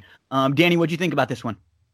That was I think a definition of a hot opener. You know, Yeah. LOD coming down like that, they're cool no matter what. They're going to pop any crowd anywhere. When you've got you know, the rabid London audience, all for it. Two guys, you want to find two guys easier to hate than Ted DiBiase and IRS, and yeah, I thought it was a you know good opener. I hadn't seen this show in years and years. Completely took me by surprise when Animal took out DiBiase with a power slam. That was the 1-2-3. I'm like, oh, that was that. Yeah, it was kind of abrupt. Right after the match. Gino, can I mention Joey Morella's count on the final three? He moves like literally a different position for each count. Like, he's down by their feet when he hits the 1, he's mid body by the 2, and he's like at their head by 3. Go back and watch it if you get a chance. Okay, I will. I didn't even notice that. Like, he literally is like He's hopping like up and sliding. down. Yeah, like on each count. It's pretty funny. Yeah. So what I liked about this was, you know, this was more than just your typical LOD beatdown squash. They actually sold pretty well in here. It was a good back and forth tag, and one of my favorite spots in like the old matches, and we always got these in the Hogan matches, was the you know, when they put him in the rest hold in like the headlock, and they drop the arm the 2 times, and then the arm's gonna drop on the 3rd time, but he doesn't drop, and then he builds it back up. That was always a fun spot I loved when I was a kid, because like, no, it's not gonna drop 3 times, and I mean, when did you ever see anyone lose that way when their arm dropped 3 times? Never. But I still always thought that there may be a chance. Yeah, because even on the sleeper, they'd check it once and they'd call it over. I got a tangent off that just for a second. Please. 15 years later, or was it 10 years later, when it's Brock versus Hogan on SmackDown, right before Brock beats Rock at SummerSlam for the world title a few weeks later, they put him in against the Hulkster, who's in his nostalgia run at this time. Finish is Brock gets him in this tight bear hug. Arm drops once, twice, 3rd time passes out. And Wow, I I forgot that. Yeah, no, and it just put Brock over huge, because you know you'd never seen face good guy Hogan just go out like that. Yeah. So I forgot. That's a good point. Good pull, Danny Kaye. Yeah. And then how about right at the very end when they just count the pin, Bobby just says, "That stinks." Just right after. Just so stupid. And then he's like, "What?" He's like, "LOD." And then Vince is like, "What?" He's like, "LOD, what? Legion of Doom 1." You know, he's just like, "That stinks." So we get to Mean Gene backstage, who's with Flair. Flair's mad he isn't the #1 contender. You know, the storyline was kind of weird, because the storyline is actually more about Mr. Perfect than Flair. So he's kind of in no man's land here. He doesn't really have like much to discuss. It's crazy. I know they didn't have anything, but you could have. You figure you're in the UK. I'm still shocked they couldn't get him in a squash match somewhere on this card, just to like get him on the card wrestling, have him beat someone, because Ric Flair is going to win the title back 2 days after this. This is actually taped on August the 29th, 1992. It's shown on August the 31st on pay-per-view in the US, and then on a taping September the 1st, he loses the title back to Ric Flair. Macho Man loses the title back to Ric Flair. So we get Flair. He's just kind of teasing whose corner him and Perfect are going to be in. We get a little sense of the Ric Flair promo when he talks about bright lights. Big city means London, SummerSlam, WWF, Ric Flair. And I mean, just kind of setting up that he and Mr. Perfect are going to be involved throughout the rest of the night. But it's a bummer, Jason, because it's like we could have gotten so much more with Ric Flair after the 1 year and a half run he had in the WWF. Felt like there was still so much more meat on the bone. Yeah, I was never a Flair guy, because I was very much a WWE, not an NWA guy back in the WrestleMania 3, 4, 5 era. And so Flair to me was always like the other team, the other enemy kind of guy. So when he came over, I was like, oh, not this guy, you know. And so I didn't kind of gain an appreciation for him until I was older. And as you talked about, like, they're a real linchpin of this show. And if you don't know the story, which I know they do go back toward the end and kind of update you, but I remember watching these first interviews and I'm like, why? I don't care if either of these guys are down by the ring. Like, who cares whose corner they're, you know? I know like it was it just felt a little bit forced to try to give more drama. There's a lot of people out there that like kind of hate on the Warrior, and like his matches with Savage were both, at least the two big ones, were awesome. And so I've never, like, I get, okay, he comes in and he does his 5 moves or whatever, but like the atmosphere for the Savage match this time and the one in WrestleMania 7 were incredible. And so both Savages, Hogan, and the Root matches, like all of his big matches were pretty darn good. It was just like consistency over and over, and I guess he didn't really draw when they put the rocket on him. But what did you think of this whole like Flair perfect storyline interweaving with them, Danny? I thought it was really awkward and weird at the time, and watching it back, it still comes across as really awkward and weird. Here you've got Savage and Warrior, who a year and a half earlier, were engaged in a blood feud leading to a retirement match at WrestleMania 7. This is the first big matchup since then. With the Savage reinstated WWE or WWF champion. The Flair stuff just felt a little extra. They're both baby faces at this point. Why is neither one just saying, "Oh yeah, Mr. Perfect, he's not in my corner"? I know. Why couldn't we just get a promo from either one of them in the first half of the show when they were just like, "Nope, he's not in my corner"? Well, and that's like the second they both walk out, which I guess we probably shouldn't get ahead, but like the second they both walk in, they're like, "Well, he's not in the Warrior's corner." And it's like, Jesus, calm down, boys.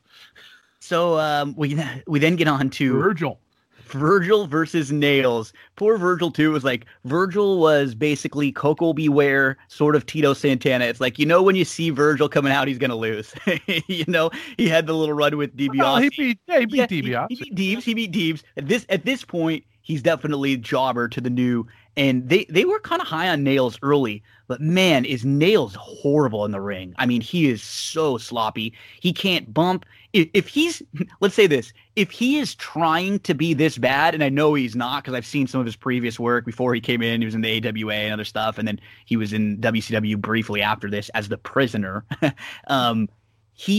If he's trying to be that bad, he's the greatest actor I've ever seen in my life. If he's trying to be like a stiff prisoner, because he is awful. I mean, he wins this match in 3 minutes with a chokehold. That first match, the LOD one, went just under 12. It went 11:58. And I mean, this is just sloppy. But even this, Jason, the crowd is like super into Virgil kind of getting a comeback spot or like any little offense that Virgil gets in. They're still into this match. Yeah, I mean, first of all, Virgil drops a "too legit to quit" during the promo. Oh, the promo before, yeah, it's pretty bad. It is. Like Virgil was never a good. Like he was. You realize that for years, DiBiase was giving great promos, while Virgil was just sitting there saying nothing, and then would like throw a $100 bill at somebody. But like he's just very stiff. I'm gonna come and do this. I'm gonna go for a win. Do unto others could before they do unto you. Yeah, I mean, it was just really bad, cliche, and this match reminded me of a squash match that happened the next year at SummerSlam when Ludwig Borga beat up on Marty Jannetty. Like there we go. It was the new guy, taking on the previous guy. I mean, I know Snuka kind of did it for Undertaker too, and they just basically had him go out there and kick the crap out of a guy who was, because I remember the Jannetty one. They're like, "This is a former Intercontinental Champion." Yeah, and they got to give him somebody with a little bit of credibility that'll still let the guy go over. But yeah, I mean, it was it was what it was. Yeah, no, Nails was big, and that's about all he had going for him. But I always wondered if he's an ex-convict, why he's still wearing his orange jumpsuit. I know Andy Dufresne wasn't in his jumpsuit 5 seconds after he got out of Shawshank. I was reading one of the reviews on this somewhere, and they said, in the lead up to this, so we start to see Nails in May '92, and he comes on, he's cutting promos, and he's got vignettes from jail. And he's talking about how he's about to be released from jail, and that when he does, he's going to be taking his revenge out on the Big Boss Man. And so that's like, glad to see they still let him out of prison after he's making death threats on national TV. But didn't Nails had a job lined up?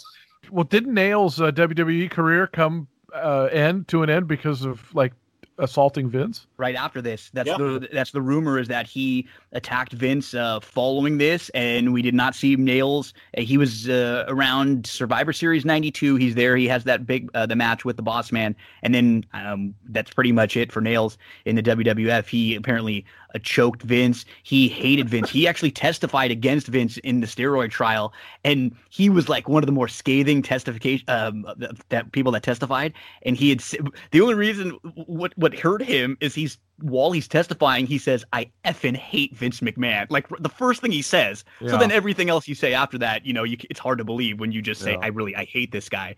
Nonetheless, Nails. Nails Nails with a Z, right? Nails with a Z gets the win here, and they built him up for a little while for this little feud with Boss Man, who, what I will say about Boss Man, he was always someone who they had something for. They had the Mountie stuff with him, which was fun, and then they had I the thought Nails. the Boss Man was good. I mean, I always liked him. I did too. He was a really good fit in the mid card, and we'll see Boss Man and Nails hook up a little later in '92. So now we get to. We get creepy Lord Alfred backstage. Poor Lord Alfred. He was like very in the Mean Gene. Whenever there was like a good looking girl back early on in WWF, he would always be very flirty with her and super uncomfortable a lot of the time. He's just looking around. They wanted to give Lord Alfred a look back here because they're in the UK. So getting him on the show a couple times, just looking around. He's trying to get in touch with Macho Man. He's we're trying here to at get the in touch. locker room of Mr. Perfect, who's trying to, we don't want to see you for the ultimate. Yeah, like he's like subdued Lord Alfred too. They used to put him on color with Gorilla, like on random like MSG shows and stuff, and it was pretty funny because Gorilla's funny. pretty slick broadcasting, and Lord Alfred would be like, "Well, Gorilla, I must tell you, this Coco Beware is a very strong man." Yeah. He'd get all into it and stuff. Yeah, he was. He's one of those guys at the time I didn't like him, but now I kind of do. He gets you a laugh. You look back at him and he's kind of funny. I think that's what Vince kept him around. They said that Vince just loved his accent, and he would come out and Vince would go, listen to him talk, So we get Sherry with Mean Gene, and then we get all the setup and all the footage for the backstory for Shawn Michaels versus Rick Martel. This was fun. This had a good kind of a good build, but what was weird about this match for the time, Jason, was we have a heel versus heel match, which you didn't see very often. We see a couple babyface versus babyface matches on this very show, but we don't see, because the heel matches are a little bit harder because sometimes the crowd doesn't know what to do. I think in this match, the crowd for the first few minutes was kind of figuring things out, but I think the gimmick kind of helped, and Sherry kind of doing her stuff outside the ring. This was pretty fun, and we'll talk more about the end of the match and afterwards. But it's okay. Both these guys work good. You could tell that they're really liking Shawn Michaels now, and they're starting to build him up to be the next guy. He was actually supposed to win the IC title at this show, but they changed. He was going to beat Brett, but when they changed the venue and they ended up going to the UK, they put the title on the Bulldog, and then in a couple months, Shawn ends up winning the title from the Bulldog on a Saturday Night's Main Event. So fun. The stipulation was, kind of goofy.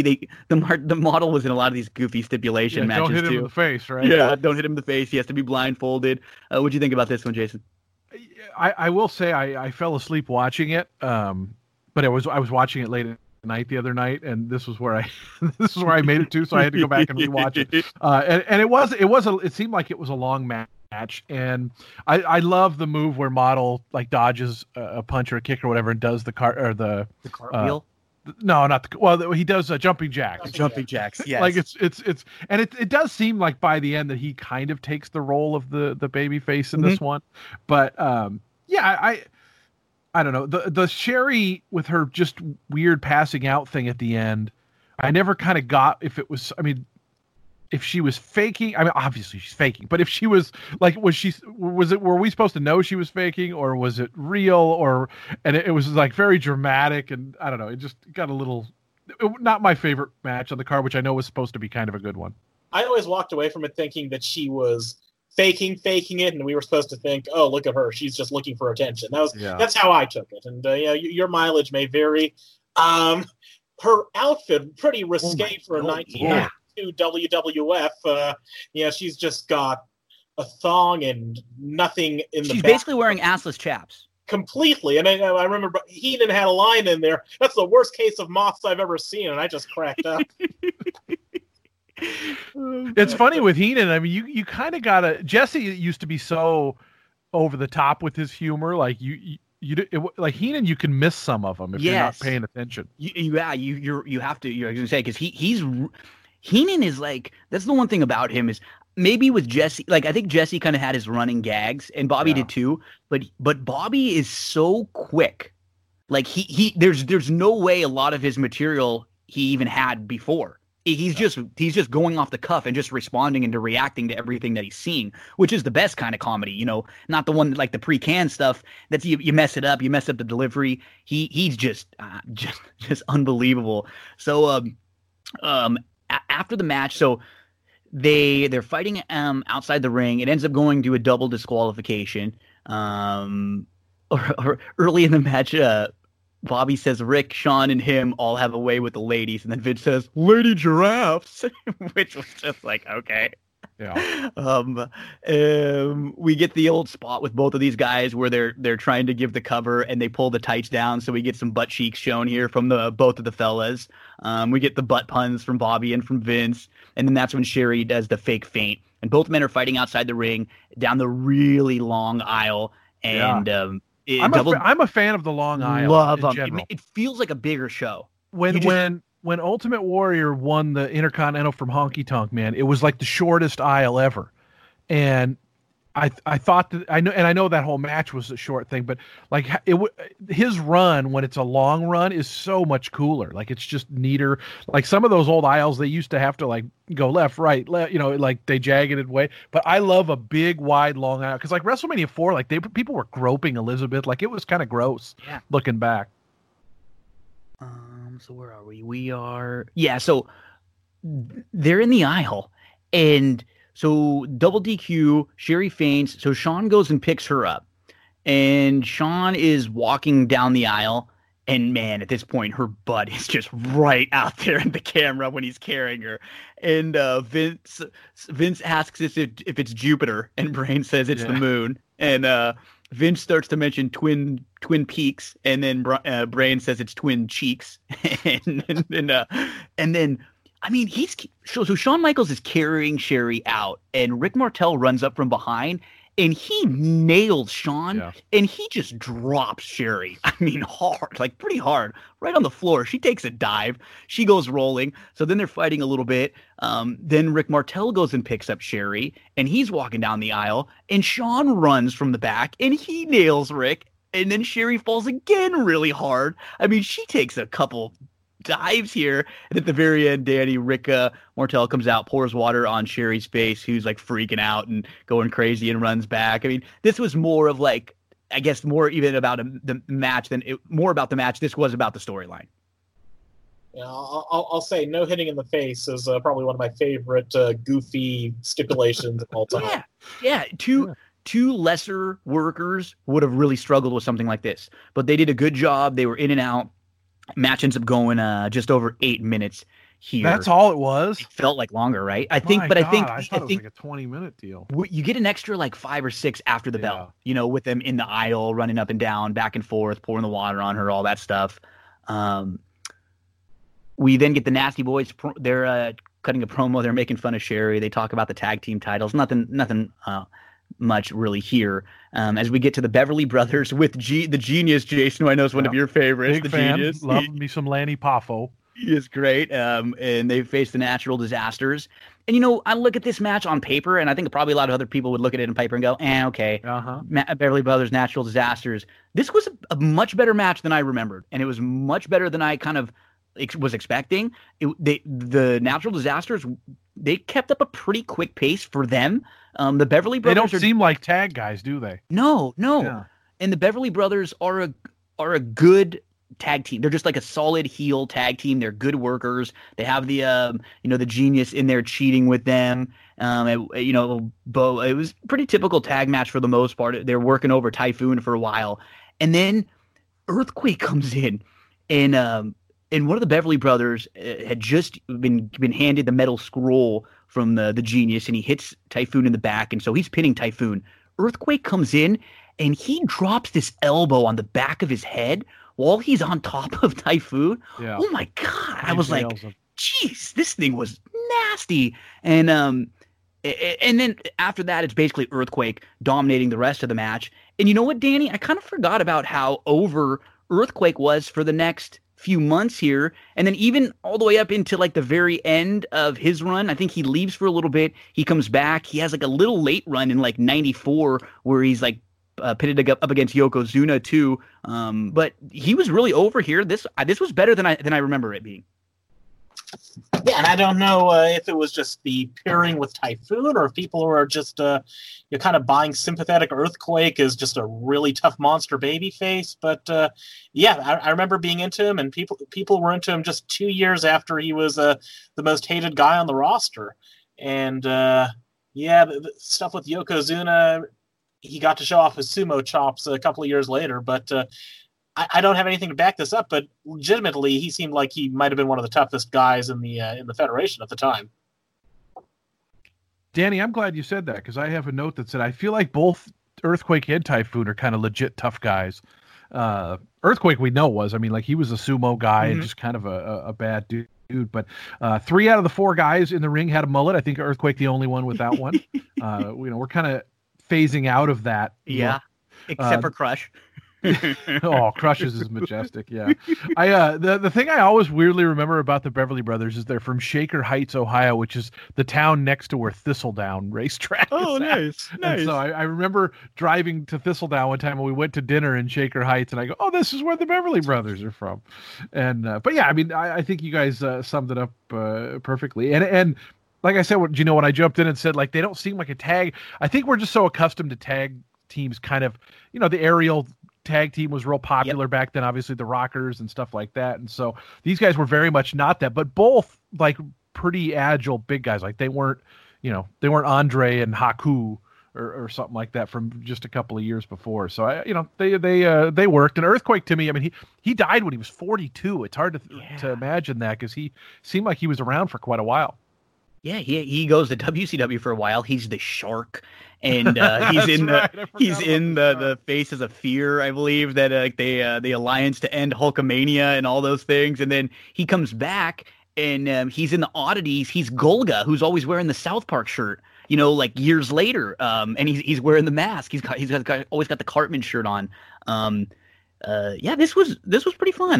Much better than I had remembered when we were kind of going through. And whenever I see the Beverly Brothers, I have to just say the Brothers Beverly, in the Genius voice, like the Brothers Beverly here at SummerSlam. They are. Yeah, to me, that's who they are. They're not the Beverly Brothers. They're the Brothers Beverly. And yeah, they had a good little heel run at this time in WWE. They weren't actually brothers, right? No. Mikey Enos and then I'm not sure the other one off the top of my head, but yeah, they're fun. It was Mike Enos and Wayne Bloom. There we go. Nice.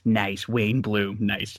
So we get to Mean Gene. He's backstage with the Bushwhackers. This is just a quick little promo. The Bushwhackers and the Nasty Boys, who we saw earlier, had a dark match on the show. So they're there more than just cutting these little goofy promos, but he talks about whose corner Mr. Perfect was going to be in.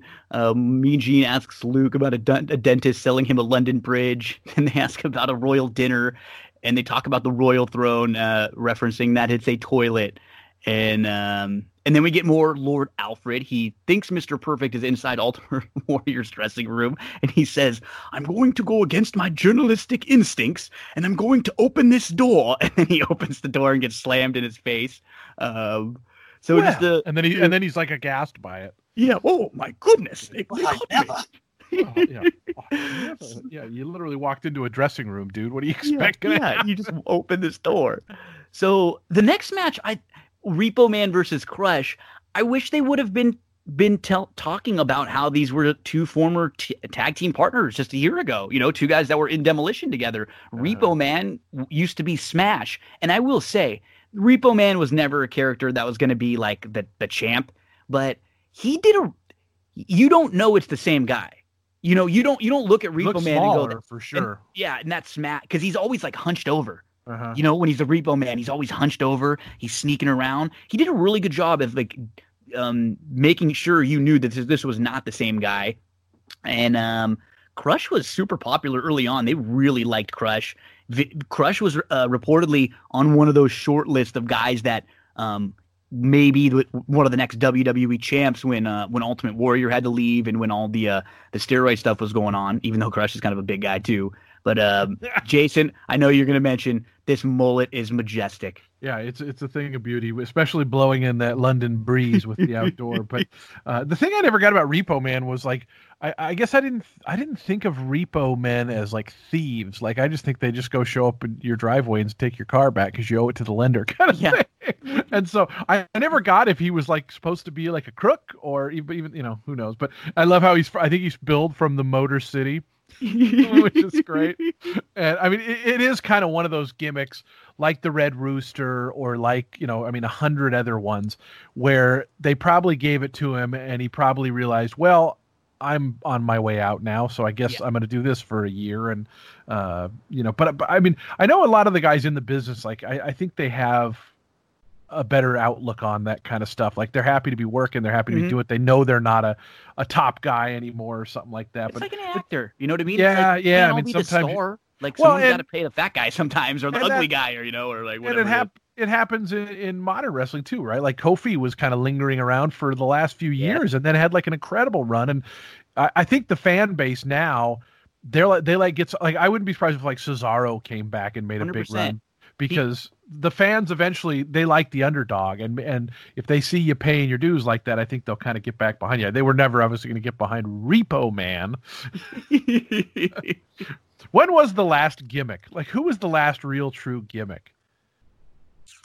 I mean, I know the Undertaker's. I mean, he's not even really a gimmick at this point. I mean, like everybody is pretty much just themselves now, right? I know No Way Jose was just released, but that was a gimmick if nothing else was. Yeah. Yeah, like. I'm trying to think. They in like AEW, they have like the Dark Order, which is kind of like a dark like group, and yet for the most part, we haven't had too many gimmicks. I always remember when they say that like there's one of the documentaries that Pat Patterson's in, and he said, "Yeah, he said some people didn't look like a wrestler, and so you just put something on them, and then boom, there you are." Like he did. I mean, have you ever seen the video of Hulk Hogan's first match ever in WWF? It's the funny, Gino, go to YouTube and look up Hulk Hogan's first WWF match. The guy he's wrestling it's literally like they found the plumber from downstairs and we're like, hey, do you want to go into the ring real quick? And the comments underneath the video are so funny. They're like, oh, I'll never forget this night. One of the biggest nights when Luis Castillo finally came, the comments are so funny. I'm going to DM both of you guys. Please, this video please. Right now. Gotta have check that one out. But I know the match. I don't know the comments. So. Oh, I watched it like 3 days ago. I laughed for 20 minutes reading through it's so funny. So Crush has the head squeeze move with his finisher. This wasn't long, but the crowd was pretty into it. So I think we were on you, Danny. What did you think about this? And then kind of like the Crush character overall. At the time, I didn't even realize this was Demolition exploding. And right?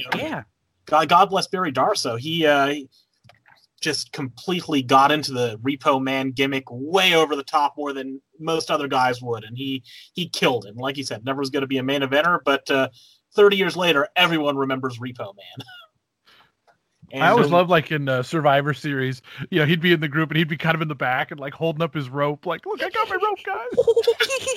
Yeah, just doing the like cackle, awful laugh. Oh, Repo Man. Yeah, he had one where he in '93 where it's like a little small feud where he stole Macho Man's hat on Monday Night Raw, and they went, and then it was like that one like extended over like two different. Oh, shows. I mean those like '93 Raws are combination awesome. I mean, because it's mostly jobber matches. Yep.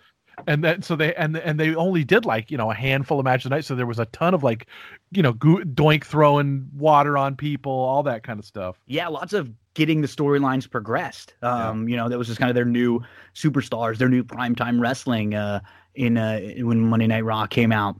So we are up to Mean Gene backstage with the build up for the Warrior versus Macho, and this is where I said, yeah, like why no Warrior or Macho promo? We get the footage of, we get a ton of footage here. All the superstars stuff and the primetime wrestling stuff that built this match up. Flair, Perfect, the Nasty Boys, Attack, Ultimate Warrior, and Macho Man. They had a show the week before that was called the SummerSlam Spectacular. That was like a build up for this show to try to, sell some pay-per-views and get people interested in all the major storylines. And I mean, this crowd was crazy for Warrior, who runs to the ring, and he's wearing his almost flesh-colored singlet. But if you could tell, this one is different than the one that he was wearing in some of the flashbacks, which you couldn't even tell the difference between his skin and the singlet. This one is at least a little more like pink, a little more difference between your actual skin color. He got a massive response. Macho Man's response was bigger in that he kind of was getting both boos and cheers immediately. This crowd right off the bat seemed like they were pretty pro Warrior. And what I love, before we even get into this, between the two guys, we have yellow, pink, green, orange, blue, white, black, and tan on their costumes. I mean, we just have an absolute rainbow of colors, bright as possibly can be, crowd crazy from the very beginning. Jason, I forgot how good this match was. I really did. And you had mentioned Warrior, a little earlier on. I mean, maybe because people see these matches and they wanted him to be able to kind of hold this standard all the time. But in a lot of his big matches, he was really good. There weren't a lot of like bad, sloppy moves here. The pace was good. There was a story in here. I really, really like this match. You could tell how good a Warrior match was by how much of his face paint was off by the end of the event. But no, he to me, he's a big match, ass in the seats kind of guy. And he did he ever not get a pop? I mean, even WrestleMania 4 when he comes out against Hercules, he gets a cheer, and it was a total like between rounds kind of throwaway match. And so to me, he's a total Hall of Famer, superstar, etc. The thing I noted in the opening is that Vince not only once but twice does the Ultimate Warrior. Like Vince loves saying it like that. And what cracks me up is Vince. It becomes very obvious once you know he's the owner and promoter, listening to him when he does play-by-play, because he becomes a marketer. Yes, like he and really we never knew this. We didn't know this. Yeah. Oh, I had no clue. Nobody did. Years later. Yeah. Nobody really knew until it was '97 when it started becoming like late into '96, because Diesel would say things sometimes. But No, it's interesting to watch and listen, because he's obviously coming at it. My other favorite thing Vince does during the commentary is when he gets really worked up to the 2 count and then he calms way down. There's another pin. He's got him to 2 and 1, and he kicks out. Like he works up to the 2 where he's screaming, and then when the guy kicks out, he goes and he kicks out. And he like really, really brings it down. But no, I think it's an amazingly good match. It's obviously the undercard feature, even though it is the championship. And to me, like I said, the whole perfect Flair thing. It's a story, but I didn't think it added anything. No. To the story. Yeah. I'd go so far as to say it subtracted. I mean, Macho Man and Warrior, they had amazing chemistry together. We saw it a year and a half before, and we were seeing it for the first 15, 20 minutes of this match. They were out there doing it, even though they were wearing outfits that God knows why. But those were bright, weren't they, Danny? Holy moly! They both had these iconic outfits at the WrestleMania 7 affair. You remember the Warrior with the airbrush of him and Savage on his, Randy in the purple and white, and now this is just like a paintball exploded on Randy. But they're out there having a heck of a match, and then the perfect Flair stuff had to get told, and that just completely killed it for me. Also, I remember back at the time, my other thought was, hey, didn't this guy give Warrior 5 flying elbows and couldn't beat Warrior then? How's he going to beat him now? With one. I never thought Savage had a chance. I kind of felt the same way. I remember, especially when young, watching this, and I think the only thing that would have been better about this match was if we would have had a cleaner, better ending. But the reason why I think we didn't was because Warrior was supposed to turn heel, and he did not want to do that at this point. So the plan was going to be to get the belt onto Flair, and then from Flair, it was going to be to Warrior. Warrior and Flair were going to have a little bit more of a feud. Warrior was going to win the belt there, and Warrior ends up leaving the company in November, and the belt goes to Bret the Hitman Hart not long, which is kind of crazy when you think about where Bret was just 6 months before this. So a lot of the matches, Vince and Bobby wondering whose corner Ric Flair and Mr. Perfect are going to be in.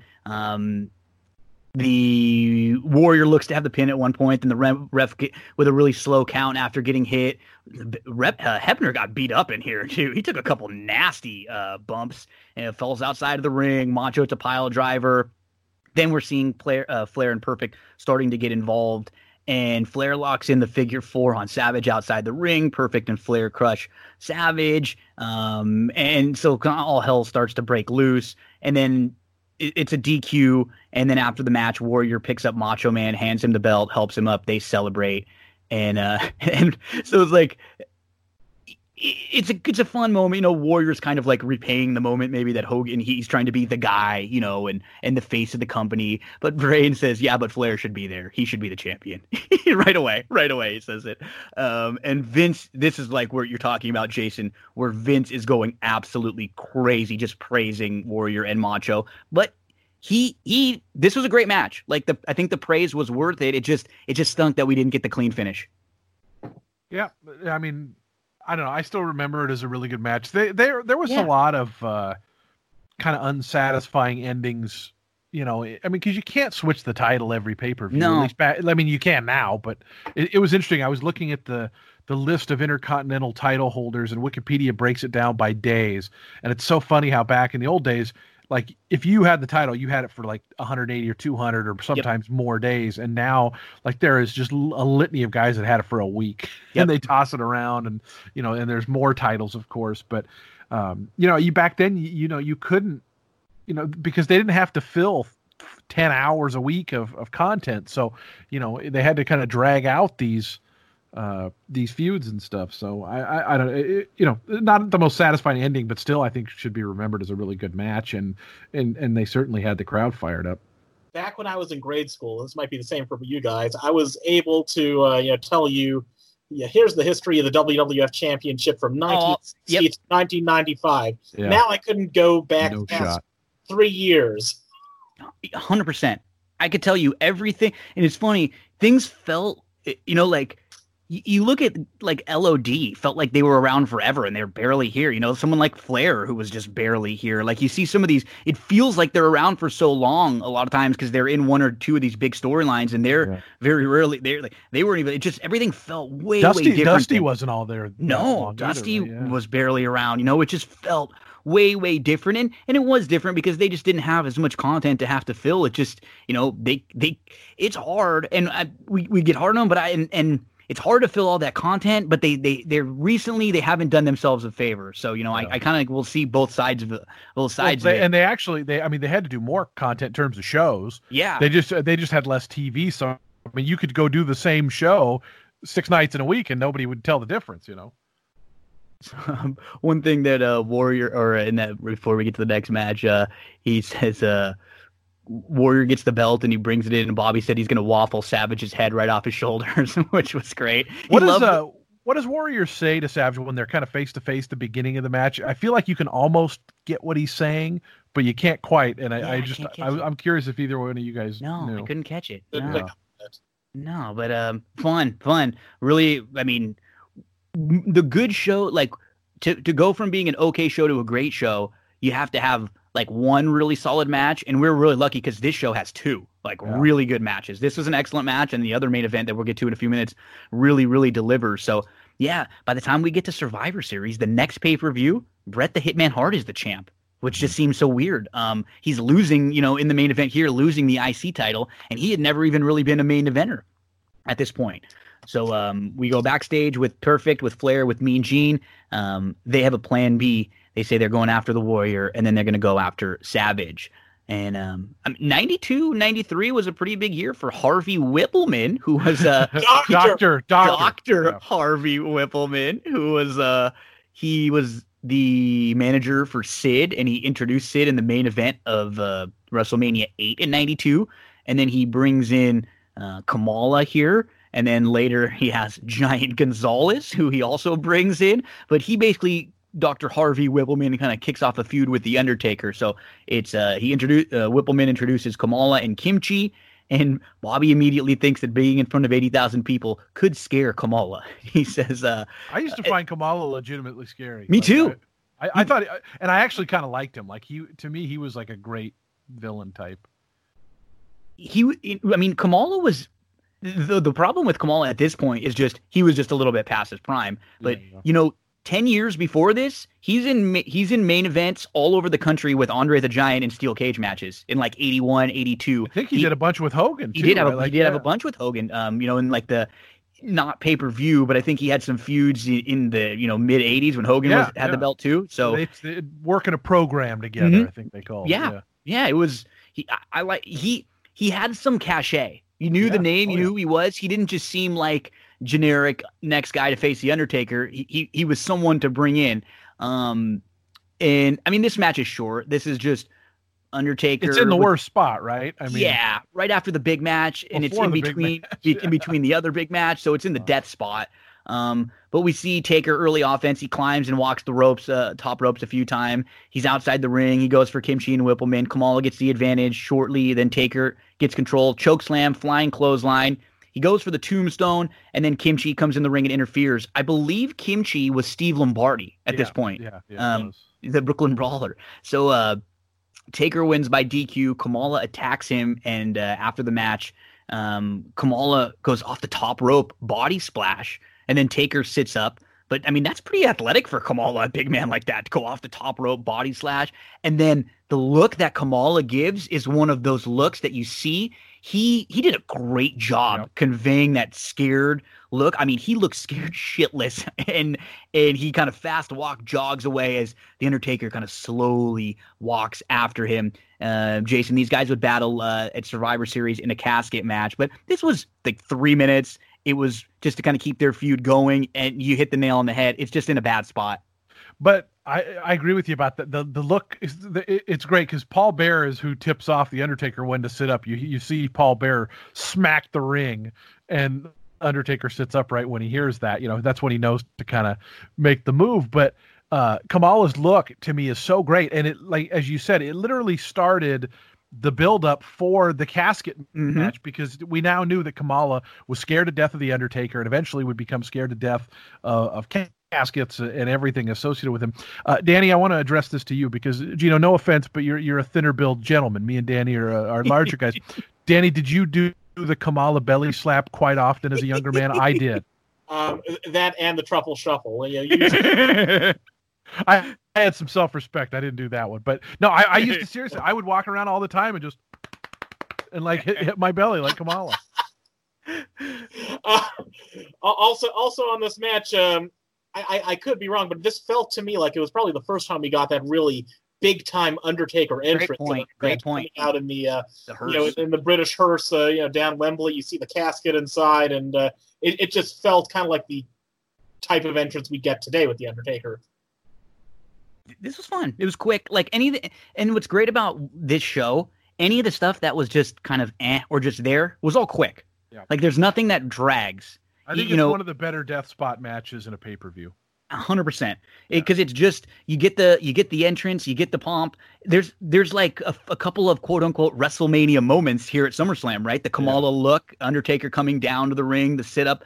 It's good. It keeps their build going. This just went 3 minutes and 39 seconds, and the match before that, the Warrior Savage, they went over 26 minutes. They went 26-15, which great job by Warrior to stay. I mean, he didn't look like he was tired or blown up or anything at all throughout that match. So Taker moves on to Survivor Series, and then we'll get to see like a new wrinkle that would be kind of part of the Undertaker's career forever, the casket match, which is a huge. Any one of his big feuds, he generally has one of those. Main event time. So we get the British Bulldog. He's with Sean Mooney. He's cutting a promo, and the thing that I thought was weird about this: why is he standing in front of that bulletin board? It's like he's standing in front of a Wembley bulletin board that's got like flyers about things that are coming up this week, which is so bizarre. It's like there's no WWF anything. And there's like, it was distracting to me because I was trying to like read the writing on it and what it was, and I couldn't figure it out. It was just stupid things that we noticed, when we're looking around. And Bulldog hopes the family will be okay. When he steps in the ring with Brett, he never met Brett. And that's when you think, I don't think Bulldog looks messed up in the match, but he kind of looks a little messed up in this promo, like knowing that now when you see him, his eyes are a little jacked up. He looked really off in this promo, watching it in retrospect. Yeah. But again, he doesn't like when he gets in the ring, it all looks pretty good. And then, Jason, I thought, and we'll get your thoughts on both these promos before we get into the match, or before we get into the next, I guess, segment. Brett was never a guy that, and he's my all-time favorite, and he was never a guy that I would say was the best promo. This was a damn good promo though from Brett. He's really intense. You know, he talks about, because I think it's an easy promo for him because it's all stuff like, hey, it's real. I introduced you to my sister. You're kind of coming up the ranks. Now this is going to break the family up a little bit. Did you need to do this? This was one of my favorite Bret the Hitman Hart promos. It's just, there's nothing like special about it, but it's just intense and it's pretty poignant. Yeah, again, I didn't realize till I got older that Brett wasn't a great promo, because to me, he always just looked really cool. And when you're a kid, to me, like, that's kind of enough, right? Like the sunglasses and the leather jacket and the dark hair, you know, all that kind of stuff. And so I never had a real issue with his promo. I mean, they're a little bit, he's not over the top, which, like I said, hindsight now is actually good to me, because there was a period of time there where you had to scream in a promo unless you were Jake the Snake. Or maybe, you know, even Honky would sometimes. But I did have a little bit of an objection to Diana's speech where she was talking about she gets to be on the front lines of war and all. Like, it seemed, I was like, that seems a little, I mean, it's a wrestling match. Little much. Yeah. But I mean, I know she's got to sell it, but, and like every time they pan to her, like, she just looked like, she's just like, oh, David, no, David, you know, like, it just was too, like, she did a good job. Like, I will say, whether it was her or whether she was directed this, she was like acting like someone was like about to die. I actually thought she did a good job, like making it seem big, like a big deal, but they made it seem like too big of a deal. Just like you said, like it seemed like someone was about to pass away, kind of a thing. Versus like this is actually kind of a great moment. I mean, my brother and my husband are in the main event here. Like, this is kind of cool, you know. Like, so. Danny, what'd you think about we got the Bulldog promo, we got the Brett, and then we get we'll see Diana a little bit later on, but what about those two guys setting up? No, it felt real, and you get that kind of real feeling of wrestling back then when everything was a gimmick or a cartoon character. But here's a couple of guys, their family. Here's the woman that connects the two of them, and you felt it. So we get Rowdy Roddy Piper sighting. We have the bagpipes are being played by the Balmoral Highlanders, and then Bobby says, "I've always hated hard rock." And Rowdy Roddy comes out and plays with them, and I could notice that he was for sure focused and intense on. He kind of had a little bit of a solo at the beginning too. Piper, he looked really focused and intense on playing that first part right. And Bobby says they're certainly not the Rockettes. And what a windbag this guy is. But the crowd was going crazy. They love Piper. And Piper legit played, right? That wasn't... Yeah. Yeah. Mm-hmm. But he's not Scottish. Like, he literally learned to get into the character, right? That's dedication right there. Yeah. My Gino, I don't want to get ahead of you, but I just don't want you to be. I don't want you to be able to steal one of my favorite moments, and that's when Howard Finkel introduces Lennox Lewis. He goes, "Lennox Lewis." And it just cracks me up the way he says, he emphasizes, brought to the ring by Lennox Lewis. Thank you. I can actually go home now. That was all I wanted. No, you had to. So this was just a moment to get Piper out, and this was the last time we see Piper for a few years. He doesn't show back up till '94 WrestleMania 10 when he's actually the one of the special guest referees for the main event there of Brett versus Yokozuna. Mm-hmm. So Sean Mooney's with Diana, kind of talking that little promo that Jason talked about a moment ago. But she's definitely playing this very, very seriously. She said she's not concerned with who wins. She just wants the bond with her family. And Mooney is, I will say this, like, I liked Mooney. He was funny. He's goofy. He's just terrible when he's asking people questions because he's like forcing what he wants them to say, you know, and he was doing this with like Mary Tyler Moore. And like anytime he has a celebrity, he's like asking them questions that they have no idea. Like what they're not gonna know the answers to this, so he definitely just like really lays it on. And because WWF was coming to be such a big draw on Sky Sports, Bulldog's hugely popular over there. He main evented a lot of those European tours, and because of that popularity, he got this shot. So it is main event time, and we get that huge pop for for Lennox, and then for Bulldog. Well, yeah. and for Brett, and then for Brett right after too, because they didn't really want to boo Brett until it kind of got into it. And Until he refused to shake the hand. Yeah, until he refused, and he started to kind of play bad guy. Bobby said he could care less who wins because it's just these two good guys that he hates, which is funny. And then I noticed this with Brett. He did it a lot, but you notice it even more when he kisses the belt and Bobby says, I wonder if he's kissing it goodbye or just kissing it. I love when Bobby kind of has, because then I always wonder. It was poetic. Yeah, because with some of the announcers, they don't want to know the results. They want to call it like they don't know. And then with other the announcers, obviously, they know everything that's going to go on, and they want to be able to kind of set it up a little bit more. And I always would wonder that with Brain when he would say this kind of a thing, or like when Hogan came out, but whose side is he on? For the NWO.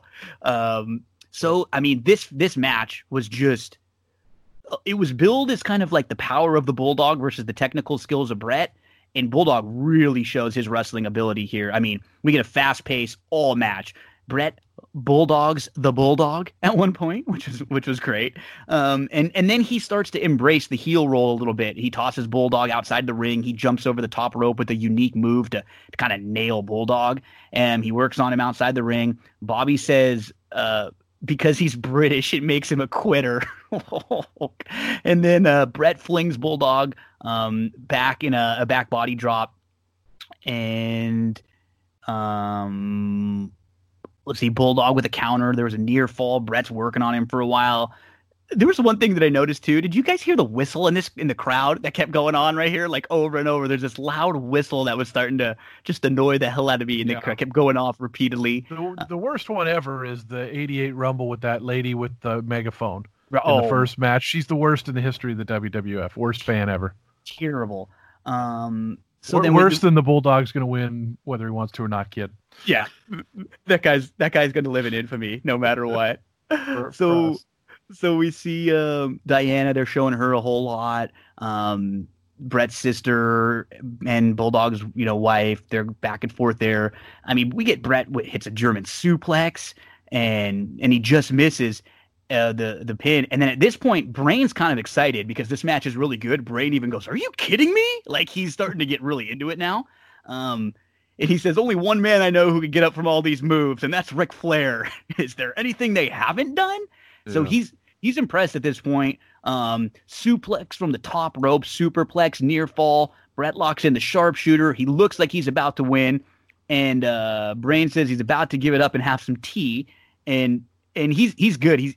Brain's starting to really get into it now. This was one of his better matches. I think it took him and Vince kind of a little while to get comfortable together. It wasn't his smooth with Gorilla right off the bat. But I mean, this is really good. And the finish was really unique. Bulldog ends up, out wrestling the wrestler here, which is great. And then you think Brett's going to turn heel after the match. We get the big celebration. I mean, Jason, this is good. I mean, this is a hell of a good match on a hell of a good show. This one ends up going 25 minutes. We have two matches. The two main event matches both go over 25 minutes. They didn't feel dragging long at all. Kind of like the opposite of sort of what you said with the Shawn Michaels match or Martel match. When you personally don't like a match that much, it feels like it goes on forever. These two felt like they were 10-minute matches that were 25. They were great. Well, and the theme of the show to me is the crowd. Like the audience in this particular one, I mean, they never let down, and they're living and dying on every pinfall, and I really think that makes a difference just for the overall feel of it. But I mean, everybody's obviously so rooting for Bulldog. They get that big payoff, and like you said, I thought the finish was very, very cool in the sense that I felt like it wasn't a move we saw all that often, and the way Bulldog hooks it looks impossible to kick out of. To me, like there's no chance anybody can get out because he's literally sitting on you with those massive guns, like holding on to it just, to me, it looked like a good way for Brett to lose because it just looked like the guy made just a great move and you got a hats off to him. And can I give you one of my favorite Brain lines that we didn't mention was, I don't know why he lets Whoopi Goldberg do his hair. He did. Yeah.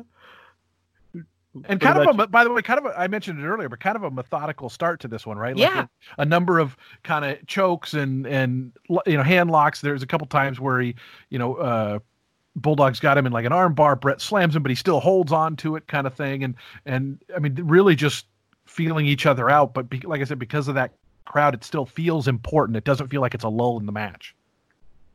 DK, where are you at on this one? No, this was just a great match, start to finish, and more amazing knowing what we know now about the condition the Bulldog was in that night, and yes, so memorable, so great seeing the UK crowd get their moment with Bulldog. One thing that I kind of parallel this to a bit is Brett versus Roddy Piper a couple of months at WrestleMania 8. You kind of also had, they made, obviously this is the more personal relationship here, but they went with that personal route with the Piper match at Mania 8 where Bret Hart won the Intercontinental title, and I just kind of view those two matches just in my own head as kind of like a little series of personal matches for Bret in '92, and I think this was the better of the two. This was fun, man. I mean, this was a really good way to end this show, and you see it with Hogan in the Warrior match. We see it with Bret in this match. We see it, as you mentioned, with Piper. Like, Piper's best match might have been in losing to Bret Hart. And Bret says this is his favorite match of all time. And I think probably because Bret knows some things that we don't know about how much he had to do to really carry Bulldog to get through this match. But it doesn't seem like that. It doesn't. Like the Bulldog. Well, and I'm sure it's special to him. I mean, it's his brother-in-law who's gone. Yeah, and it seems like these two guys that are on the top of their game, and it's a bummer. Like if you watch this match, you would have never thought that British Bulldog wasn't going to be a WWF champion one day. Yeah. Like you watch this and you go, oh, definitely he's going to be in that grouping of guys that's always there, and he's gone by Survivor Series. Yeah, he didn't have the long title run that was kind of status quo back then either, right? He was only for 2 months, I think. Yeah, 2 months. He is on that list with a bunch of the guys that ends up testing positive for the HGH and all that stuff. I think with Warrior too, and I think the initial reports were 49% of the WWF tested positive when they did the first round. Michaels had to give up his IC title once for steroids, right? Yeah, and so it was guys you didn't even think of. There was one line in right before the match when Vince was promoting Lennox Lewis versus Razor Roddick, and Bobby says he's fighting Razor Ramon. He says it's not even like it's like if you read the stuff, it doesn't come off funny, but it's just the way that Bobby delivers it in the moment and like how quick he is with everything and how sharp he is that, I mean, this was a good, you're not going to find, Danny, you won't find many WWF shows in history that have two matches of this quality on them. Danny. Yeah, no, sorry. I mean, to this memorable. No, I think work rate rise nowadays. Yeah, maybe you get a lot of guys that are going to. You get a lot of shows that are going to go out there, and you'll see 3, 4, 4.5 star matches, but they're not the kind of matches that you're going to remember necessarily a year later, let alone 28 years later.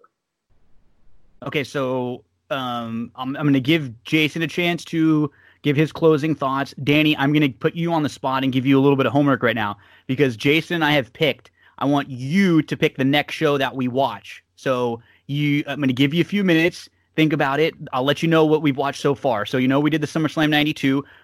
So far, I've recapped WrestleManias 3, 4, 6, 7, 8, 9, 10, 13, 14. Oh, we're doing Mania 5 next. Easy. Perfect. There we go. We don't even have to think about it again. So you already got yours out of the way. So let's get some closing thoughts from Jason and then from Danny.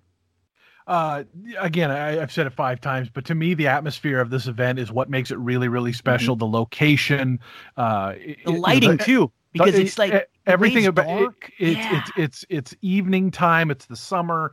It's a perfect night out. Like there's so many things aesthetically pleasing about it. Like I mean, even stuff down to the long aisleway walk, all that kind of stuff to me just makes an enjoyable show. And there's some important matches, there's some not important matches, but to me, the aesthetic and the crowd and everything is what really makes this one stick out. Like there are very few SummerSlams where you can say, "Oh, SummerSlam '97," and I'm like, but I know SummerSlam '92. It's like you said about the tournament. It's like there's certain shows you just say, or like when there's like you can instantly know which one we're talking about, and this is one of them.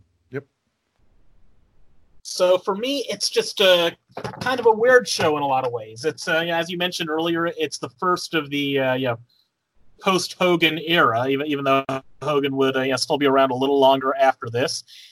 In a era where it was always baby face versus heel, you had a heel versus heel matchup, and then two big baby face versus baby face matchups, and that was something you never saw back then, let alone 3 matches like that on one card. So I don't know what their thought process was behind it.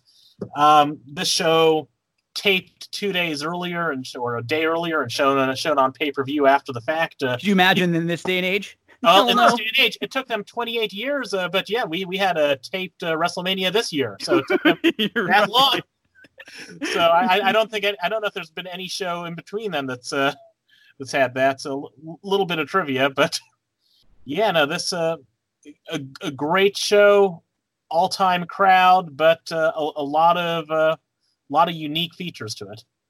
Yeah, I'm glad. This was a great call, Jason. I'm glad. And the ones that you've picked so far, Jason, have been good in that. Like this, I think of the 3 that we talked about, this was the best of the shows as far as like the quality of the shows. But the ones that I like that you pick out are definitely memorable, and you can see with what you say about the crowd and the ambiance and the experience, and that's kind of what we got with WrestleMania 4, with WrestleMania 9, and now with SummerSlam 92. So homework for the both of you fellas. We'll link back up in the next week or two. I'll try to figure out a good time and let's shoot for early one of the next couple weeks. WrestleMania 5. Jason Beam, give us the information. Let us know about the podcast, where we can find you online. Yeah, just Jason Beam Horse Racing Podcast, Twin Spires, wherever you get your podcast. I will say, Gino, we can't do Monday the 18th. It's my birthday. I'm not doing a wrestling podcast on my 40th birthday. Happy early birthday, and a big one too coming up. Oh man, Gino, I'm washing out. It's milestone. It's traumatic, man. Like the thing I've been focusing on the most is whenever they show the people who get sick with COVID, they break it down by 30 to 39, 40 to 40. The 40 to 49 group is always way higher. Way worse. And I still got 2 weeks of not being in that, so I'm You're just like, don't put me in there, please. Don't put me in there. No. The worst. Getting old's the worst. You guys are young pups. I don't know what you're talking about, Jason. Danny, I thought you were like 32. I got a few years on you, buddy. Oh, never mind. Okay. Derby Danny, where can we find you if we want to get good stuff about cats and silly horse racing stuff here and there? Yeah, no, follow me on Twitter at Derby Danny K. You will know everything that's going on with my cats at all times, and depending on how brave I'm feeling, you might also get some great racing content. Nice. Well, Danny, one of my favorite things that we ever did at TVG that I know you loved was that Cat Tucky Derby that we did, where I had to call that one, so that was a ton of fun. Fellas, you killed it with that also. I was going to say that's some of my best work. That really was some of my best work. I'm very proud. We were talking about you. Alan Dinkinson's in my nightly Zoom chat. Nice. And we have a bunch of better types from Vegas and stuff. And they were talking. He was talking about how you did a great job as his PNG or PGW or whatever it was, his ring announcer. Yeah. And he was quintessential. He said you did. He goes, Gino did it. He took it very serious. He did a great job. I wore my suit all the time. I like everything. I went and talked to all the wrestlers before and made sure, how do they want me to introduce them? What do you want me to say about you? Is there anything I can do? And then one of the times, Joey Ryan, who you probably know who he is now. He's the guy that does the weird penis plex thing. He's got the guy that's like his gimmick is like a 70s porn star kind of dude with the baby oil. He's got the creepy mustache and all that stuff. And he was kind of like the booker of the show too. Like he would, and so I'm sitting there in the back as we're getting ready and everyone's getting ready, and I'm sitting down next to him and he starts saying, okay, hey, let me lay out the card for you just so you know, okay, here's the match, blah, blah, blah, and so-and-so's going over. And my eyes are like opening up. I'm like, oh my gosh, I'm like behind the door. I'm like, no, who's going to win all the matches now? Because I gotta introduce them and I gotta know what the results are. And then he says, hey, do you mind if I can I want to go like super heel on this show. So can I like mess around with you a little bit? I was like, you can do anything you want to me. I've been waiting for this for my whole life. So he later on and so kind of pulls my glasses off my head and kind of pushes me into the corner and puts my glasses on, kind of makes fun of my voice and stuff. I was like, yes, I'm a part of the show. I was so excited. It was like a dream come true. So I think I did a couple shows for Dink in Vegas, and then they did a bunch of them right in Monrovia, like 5 minutes away from Santa Anita Racetrack, which was, I mean, Kevin Owens, saw Sami Zayn, Shayna Baszler was in a bunch of them, Ruby Riott, who's now there, Cassius Ono, Johnny Gargano. There were just a ton of wrestlers who, it's kind of like you go to watch the minor league games, and then you see them come up and you feel like, man, I was a part of that. So it's cool, man. Tell Dink I said hello when you talk to him. Will do. Yeah.